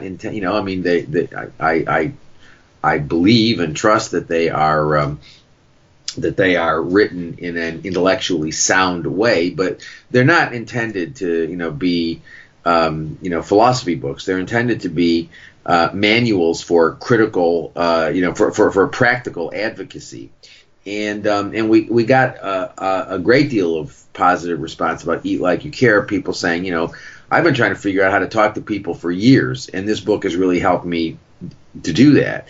And I think this book's going to do that actually even more, because it really is about. We give lots of examples of discussions so that people can see, how these things can unfold and the sorts of things that they can expect. And most of those examples, as a matter of fact, I think substantially all of them, are things that are discussions we've had with people, Anna and I will have we'll do some event, and we'll get questions afterwards or during the event, or people come up afterwards. We have discussions with them. Then we go home and we take notes about the things that the exchanges we've had with people, because we're always so intrigued with how people think and how we can get them to think in a different way. And and I think we just have to. There's a tendency on the part of these welfarist people to sort of think that, well, if you try to talk to people about these ideas, they're going to be you're going to upset them, or it's too extreme or whatever. And the answer is no, it's not. People really understand this stuff. When somebody's talking to you about, well, I'm really upset that they shot this lion, and this lion is blah blah blah, shouldn't have shot the lion. And you start saying, what's the difference between the lion and the chicken? And one's endangered and one's okay, fine. So if the lion's not endangered, if there were lots of lions, you wouldn't object to what this person's doing? Well, no, I would. Well, why would you object? Well, because it's just not necessary. People ought not to do that. So, well, why isn't it necessary? It's necessary for them. It's how they enjoy themselves. Well, but you shouldn't kill. You shouldn't kill something just because you enjoy killing that something. And the answer is bingo. That's it. That's the whole point. That enjoyment is not enough. You recognize that, right? Well, then why aren't you a vegan? And the book also talks at considerable length about how we as advocates have done a bad job of educating people about nutrition. If you tell people that they have a moral obligation to eat cyanide, you're not going to get very far. Ought implies can. As philosophers say, ought. To say that someone ought to do something is to imply that they can, as a practical matter, do it. And if you're advocating something which is going to harm them physically, you're not going to get very far. And so what we need to do is to educate people about the fact that veganism there are lots of people who say that a vegan diet is more healthy than a non-vegan diet. But there is nobody that says that a vegan diet is a sound vegan diet. Obviously, you're just eating iceberg lettuce, but a sound vegan diet, no one's going to say a sound vegan diet is any less healthy than a non-vegan diet. And that's really what you need to educate people about is, So Gary, I have a new sponsor who came onto the show. I know that in itself is totally shocking that there would be a sponsor on Go Vegan Radio, but it's a life insurance company that gives it gives lower rates to vegans. And it has a lot of the statistics on its website and a vegan quiz there. And so I should mention, this I feel confirms a lot of what I've been saying over the years, and actually what you're saying right now. To have a life insurance agency giving lower special rates to vegans, and it's basing it's science, data. So people can go to healthiq.com/GVR, as in Go Vegan Radio, healthiq.com/GVR, and just check out, the statistics on what they're basing these lower rates. It's confirming so much of what we said, and it goes by. You look at this related to diabetes. Look at this cancer. Look at this heart disease. There's a lot of information there, and you don't have companies throwing money around if they don't feel like they're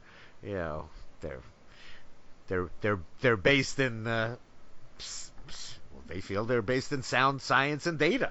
Look, Kaiser Permanente, which is a huge insurance organization, recommends, a vegan diet. And I think, but we need to do a better job of, we ought not to be engaging in practicing nutritional counseling unless we have degrees in that. And, we certainly ought not to be practicing medicine unless we have degrees in that. But we can be pointing people to sources, government sources and professional organizations, all of which unanimously say that you don't need animal products, and many of which say you're probably better off not having them at all. Look at going to the information from Dr. Esselstyn, Dr. Caldwell Esselstyn, related to heart disease. He says nobody ever has to get heart disease except for diet, and he's been associated with the Cleveland Clinic, and he brings people off their deathbeds and keeps them alive. I had that experience a few years ago. The owner of the station that carried my show in Southern California, KCAA, was on his deathbed. He was 300 pounds, and I said to him, look, maybe, I'm put in front of you here, Fred, just to give you some information on going vegan. I'm not going to tell you how to do it, but just go to the website of Dr. Esselstyn. And he did it, and he's still alive today. He was supposed to die in weeks. It turned his whole life around, actually.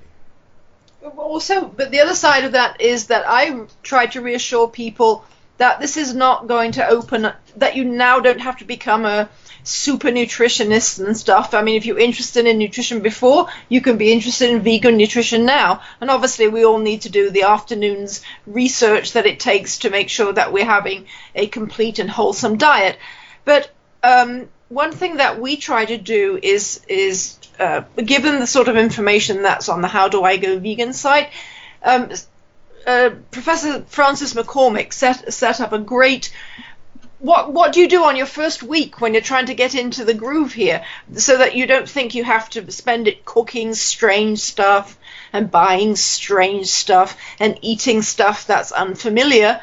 You know, inexpensive, easy choices for what you eat tonight when you've had a long day at work and you want to grab something and the hamburger isn't an option anymore. It's things that are probably in your kitchen, that are probably in your local supermarket or your local corner store or your local farmer's market, so that it's not strange and different unless you want it to be. You know, you might take off and really become a great vegan cook and do excursions into different sorts of cuisines, but it might just be the stuff that you can choose from the shelves of your regular supermarket tonight, so that if you make the ethical decision, you've got practical backup, because it's no good just spraying people with an idea that they find too difficult, too challenging to make the transition now while the thinking is still hot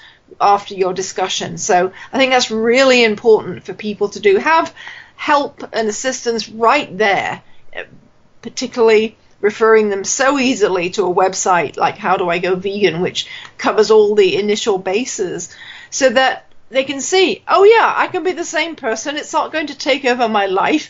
It's not going to be expensive. It's not going to be difficult. I can be vegan, because we can all be vegan. Frances has done a great job. She's really clever, and she's done a great job of simplifying. As a matter of fact, I'm going to try to get Frances to do a book on this, because I think she's got a real knack. She's very talented in sort of figuring out how to do really easy, cheap vegan. I mean, she makes it really super simple. I mean, she makes it beyond simple, and things that your kids will find exactly appealing, and that they can take to school or they can take on their trip or something like that. Also, just to make veganism something that adds to your life, not that something that makes it difficult or bankrupts you. It's an easy transition when you have the information. And for people who, because of physical challenge or age, whether old or young, or lack of resources, or just the community that they live in, face particular challenges, then we all have a responsibility to go that extra mile to help people, both with information and practical help too, to make that transition. Well, great. I guess next time you're in touch with Frances, let her know I'd like to have her on the show to talk about. That's wonderful. I'll talk about it. Yeah. Yeah, I think that's great, because Frances, in addition to being a very impressive scholar in literature, she's also, I mean, her talent with this vegan stuff, with vegan cuisine, it's actually quite it's quite impressive. I mean, I practical, day to day, inexpensive. How do we bring this into everybody's life? Frances makes it simple. She just makes it unbelievably simple and cheap. I mean, anybody can afford. I mean, she does these dinners for, like, she's got a whole series of things, a whole series of really appetizing things that you can do for, like $3 for your whole family sort of thing. I mean, it's amazing. I mean, and we've done a whole bunch of them, and we've tried a whole bunch of them. They're really good. Like what? Like what? I don't know, like lentil. I mean, look, you can do wonders with a bag of lentils and some spices. And, and it costs you nothing. And, I mean, if you soak the lentils, it doesn't take you long to cook them either. but she's got a lot of different recipes. They're over on howdoigovegan.com, and she's just got a lot of recipes where basically you can do something in a half an hour and it costs like $3 to feed your family, and it's really very good and very nutritious. She's got a lot of bean dishes, a lot of, and she's got a lot of different sorts of dishes. I mean, anything you could possibly want, different sorts of, spicy things, non-spicy things. Things that you can cook in your college, situation. On your hot plate. If you're living in, not a very glamorous apartment and you've got a hot plate, you can make one of Frances's dinners, and it's important that we do that. I mean, that we have this somewhat irritating foodie culture, don't we? But there are lots of people who will benefit from the fact that if you remind them that tonight you can open a can of tomatoes and a can of beans and a dash of commonly available seasoning and a potato that you can, bake in your microwave, hey, there's dinner.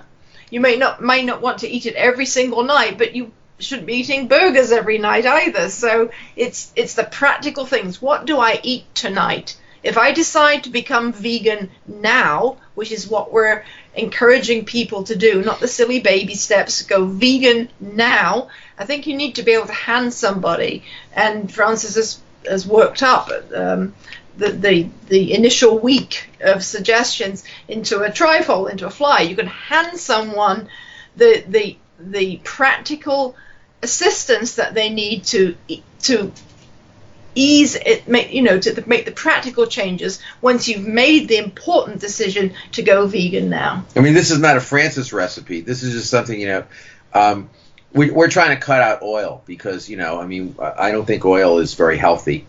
And so we try to not consume it. And, we've been buying hummus, which has got oil in it.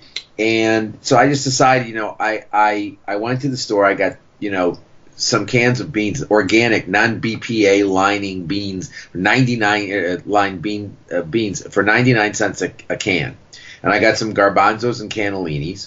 I threw them in the Vitamixer with, some pumpkin seeds, and some Bragg's amino acids and some horseradish, and it cost 99 cents a can, and I made a huge amount with like 4 or 5 cans of stuff that we've been eating for lunch for the past 3 days, and it's really very nutritious, and it's got a lot. I mean so there's your sandwich to take to work. Exactly. There you can stick it on your baked potato when you come home at night with some sort of fresh thing on the side.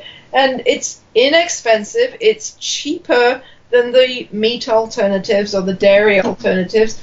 And with half an hour's thinking and preparation, you've got half of your meals for the week. Yeah, I mean, I made that hummus in literally we were like timing it like right. 12 minutes right. from start to finish, and I think that included washing the Vitamixer. But I mean, it was like it took no time at all, and it's really good. I mean, it's really good. As Anna says, you can put it on bread, you can put it on baked potatoes, you can put it on whatever the hell you want to put it on. But I mean, you can also make it if you don't have the spiffy exactly. Vitamixer. If you've right. got the thing that you mash your potatoes with, you can make it that. Yeah, exactly. So exactly. You can make it as cheaply, quickly, as easily as you can. Mm-hmm. I tend to mash garbanzo beans, and I'm guilty because Vegenaise has oil, but Vegenaise tastes so good. So if you mash garbanzo beans with Vegenaise, onions, celery, a little bit of sea salt, and maybe cayenne pepper, squeeze of lemon, it is the most delicious ever. Sandwich, dip. I mean, people go crazy over it, and they think I'm this gourmet chef, and it's like, to tell you the truth, I mean, it's like a couple of minutes, and it's the most delicious thing. That's why the Seventh-day Adventists loved me so much years ago when they heard me quote Genesis 1:29, and they said, "We've never heard that on the radio. We have to meet you. Come to our church." And I brought them this garbanzo bean dip, and they loved me forever. I had to cook for them at events because, so. Well, we sort of have a running joke in our kitchen. You know, you put 4 ingredients together, and 10 minutes later, you got to, it's so hard to be vegan dinner. Right. That's the whole thing with a vegan. Whatever's in your kitchen, whatever falls over on what's next to it, that's the recipe. You know what I mean? Exactly. Chocolate broccoli, okay, terrific. Why not? You know, we made a tomato soup. You know, an onion, some garlic, some oregano. Boiled it up, put a can of tomatoes in, and some Bragg's aminos, and it was delicious. And tomato soup is really very good for you. No oil. The only sodium in it is the Bragg's aminos, and you don't have to put a lot of those in. And it's very healthy. And it took from start to finish, 25 minutes or something. It was delicious. Right. You just check out the produce department, the bulk bins, and some of the, canned beans or whatever. And exactly. It's easy. It's so easy to be a vegan. It's ridiculous. And I do a lot of yams and sweet potatoes, and they wind up getting mashed up with the beans, and it's all good. So, and it's surprising what a little, like you say, Bragg's or a little sea salt and a little pepper, cayenne pepper, just the basics, Exactly. It's all just so delicious, you get to taste, like real food, it's like unbelievable. Exactly. Yeah, but I will mention this to Frances because I think you should have her on because she's very, very talented, actually. I mean, she's got an intuitive sort of feel for this stuff, and she's very good.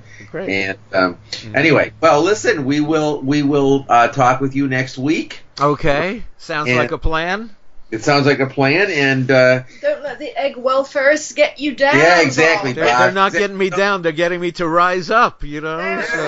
Don't let the egg pimps get you upset. Yeah, it's we just need like to just leave them in the dust. Yeah. And get out there and do abolitionist vegan advocacy. Yeah. Right. Advocate for animals! ! Become an advocate for animals! ! Anyway, You got all right. Okay, We'll talk next week. Thanks for being with us again today, Gary. Bye-bye, Bob. Bye.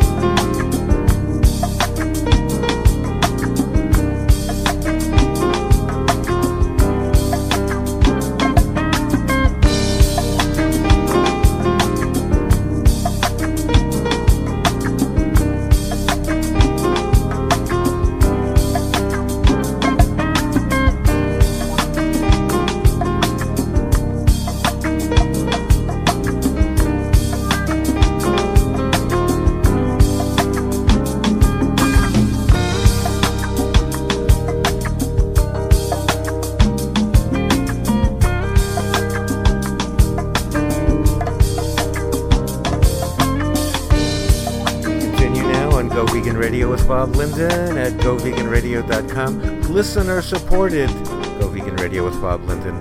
If you are a listener, please support us with a tax-deductible donation at GoVeganRadio.com. You can find the donate button there, or you can make your check payable to Go Vegan Radio and mail it to P.O. Box 475-414, San Francisco, California 94147. That's P.O. Box 475-414, San Francisco 94147. You can also support us through Patreon, and that info is on the website at GoVeganRadio.com. We're on Twitter at GoVeganRadio, where I am in a war of words with the so-called animal charities who campaign for cage-free eggs. This radio program campaigns against cage-free eggs, and if you think that's important, show some love, make a donation. Help us keep on keeping on in the fight for veganism and against infiltration of the animal rights movement by the egg industry and by the ranchers. So we're here for the animals, basically. That's why we're here. That's why we're here for 17 years. So it was a commitment that I made. Really, I thought the show would last 2 or 3 weeks, basically. You know, we started on KRLA in Los Angeles, and I thought if the management and ownership of the station heard what we were discussing, the folks would figure out that we are perhaps insulting most of the advertisers on the station. But luckily, they never listened to the show, so they just let us keep on keeping on. As long as we paid for airtime, and that's how it's been. Right from the start, we have had to pay for airtime. Back when I was a program director in radio, we saw ourselves as public trustees, and we had to put on program in the public interest. We actually went out into the community and took notes from different community leaders and attempted to put on significant, meaningful public affairs programming. But once consolidation of the media happened, thanks to Bill Clinton and Al Gore, and ownership became limited to the very few, out the window went the public trustee part, and it's like, you got some money, you can get on the air. So that's the way we've had to do it. Right from the start, right from when we went on the air in January of 2001 as the very first vegan program ever in commercial media. We had to come up with money to pay for it. Then we had to pay the San Francisco station that put us on, KYCY, the CBS affiliate there. We had to pay Air America when we were on the Air America radio network. We were probably the only paying client on Air America. That's why it went out of business. Hard to believe I was on the same network as people like Al Franken and Rachel Maddow, and where are they today?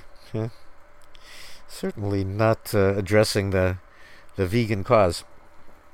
So if you would like to support a hot and sexy vegan fashion line, go to sonusdenim.com.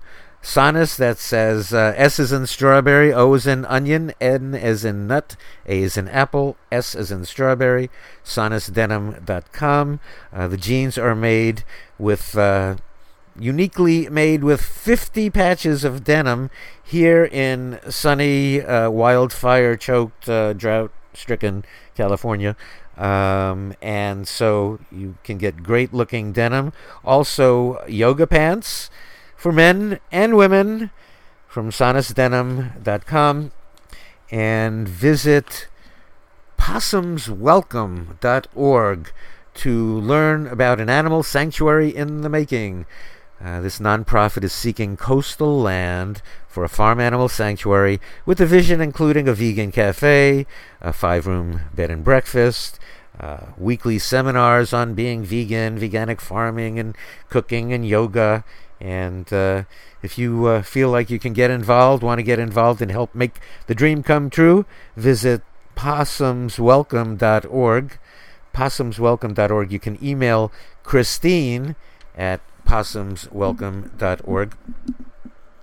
And once again, oh, there goes the screen. Come back.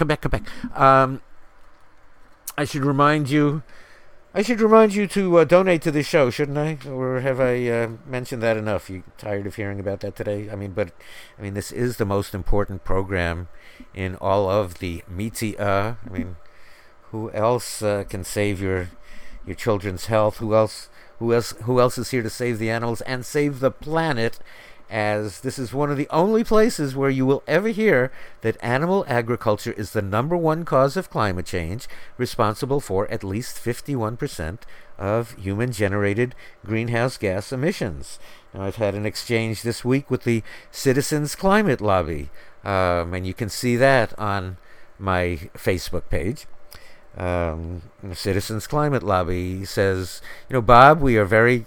I'm not quoting here, I'm just remembering off the top of my head, saying, Bob, we are well aware of the dietary impact on the environment, and that's what, we have a lot of volunteers who are vegan or vegetarian, and we serve plant-based meals at our functions, or something to that effect. So, anyway, non-vegan vegetarian doesn't quite cut it if we're talking about dairy and cows and burps and farts and methane. Well, just listen to last week's program with Dr. Mike Hudak with all of those mind-blowing revelations about the impact of methane. So a non-vegan vegetarian really, so I think Citizens Climate Lobby doesn't quite understand that.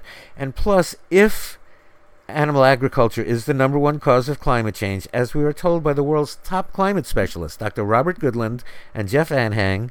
Goodland was the first climate advisor to the World Bank. He was the climate advisor to the World Bank for a couple of decades. And, Goodland said that, it's the number one cause, and the only solution before it's too late is a population shift to vegan. So it's not an alternative energy infrastructure, which would take 20 years and $35 trillion. It is you going vegan, and it is you helping as many people as you can go vegan as quickly as possible, because that's the only way to save us from climate change. And none of the environmental groups want to recognize that or address it. So really, what's the point? Who cares if somebody is a climate denier? If there are people who are concerned about climate change, but they deny the solution. It's not a carbon tax. It's not, that won't do it. It's not an alternative energy infrastructure. It's going vegan. Just everybody's afraid to get behind the real solution here. So all of the environmental groups are really against the environment. What are they doing to save us from climate change? Look at the impact of veganism and water consumption, resource depletion, habitat destruction. It's just deforestation. If you're an environmentalist, you have to be vegan. If you're serious about climate change, you have to be vegan, and you don't have to depend on anybody else for the solution. You don't have to. It's not the politicians. It's not the corporations. It's you. You have to go vegan. And look at the impact. I look at Live Science. It says the ocean is suffocating, and it's our fault. Well, everything is our fault because of the meat, dairy, fish, and egg consumption. It says ocean dead zones, regions of the sea where oxygen is severely or entirely depleted, and most forms of life can't survive, are becoming more numerous, and scientists warn that they will continue to increase unless we curb the factors driving global climate change, which is fueling this alarming shift in ocean chemistry. Do you remember what we discussed earlier as to what the number one cause of climate change is? Okay, so whatever's happening in the ocean right here, meat, dairy, fish, and egg consumption. Okay, it says even outside these near lifeless ocean regions, rising global temperatures and influxes, would that be correct? Influxes or influxes? My Latin. All right, we'll go with influxes here. So it says even outside these near lifeless ocean regions, rising global temperatures and influxes of nutrient pollution are throttling oxygen levels in the open ocean and in coastal areas, threatening communities of sea life around the world. That's what your meat, dairy, fish, and egg consumption is doing, by the way. I'm not blaming you. I'm just asking you to take responsibility. All right, I'm blaming you. It says this sobering view of the suffocating ocean was described in a new study published online on January 4th in the journal Science. The study is the first to present such a comprehensive evaluation of ocean oxygen depletion and its causes. And less oxygen in the ocean doesn't just spell trouble for marine plants and animals, it could carry serious repercussions for life on land as well, the researchers cautioned. So, it says, while water molecules contain oxygen atoms, liquid water must also contain dissolved oxygen in order for fish and other organisms to breathe. Oxygen-deprived dead zones were first identified in estuaries, bodies of water where rivers flow into the sea, in the mid-19th century, and their oxygen depletion was linked to the presence of urban sewage in the water. Let's see. Okay, so lead study author Denise Breitberg, a marine ecologist with the Smithsonian Environmental Research Center, told Live Science in an email. Since then, growth of industrial and agricultural activity, of course, it's that agricultural runoff, too, isn't it?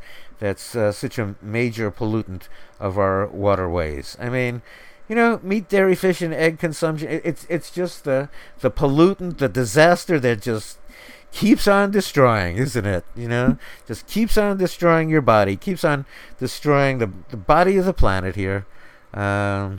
Since then, growth of industrial and agricultural activity has disrupted the ocean's chemical balance, with regions in many areas worldwide becoming infused with pollutants and nutrients that starve the water of oxygen. Meanwhile, rising global temperatures hamper oxygen's solubility in water and restricts distribution into the deeper ocean.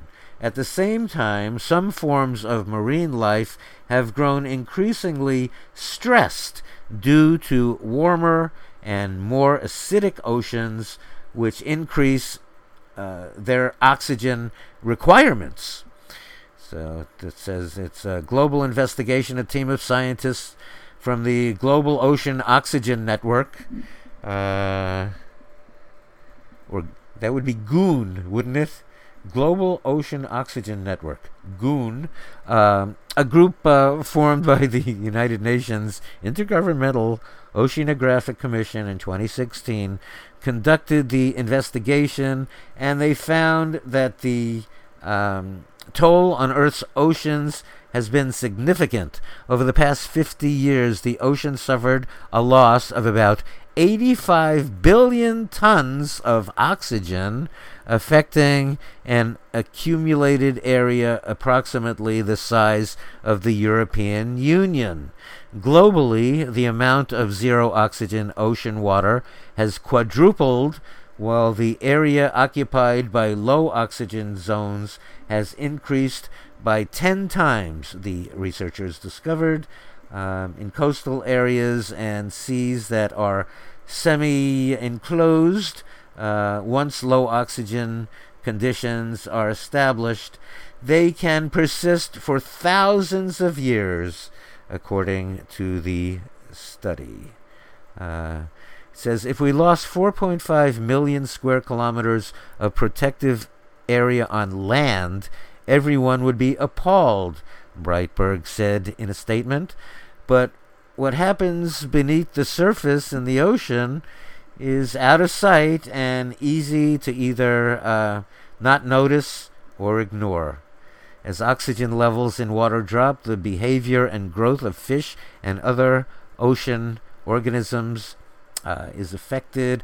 It says here, I'm quoting, a lack of oxygen can make them more susceptible to disease or make it more difficult to reproduce. In extreme cases, they can suffocate.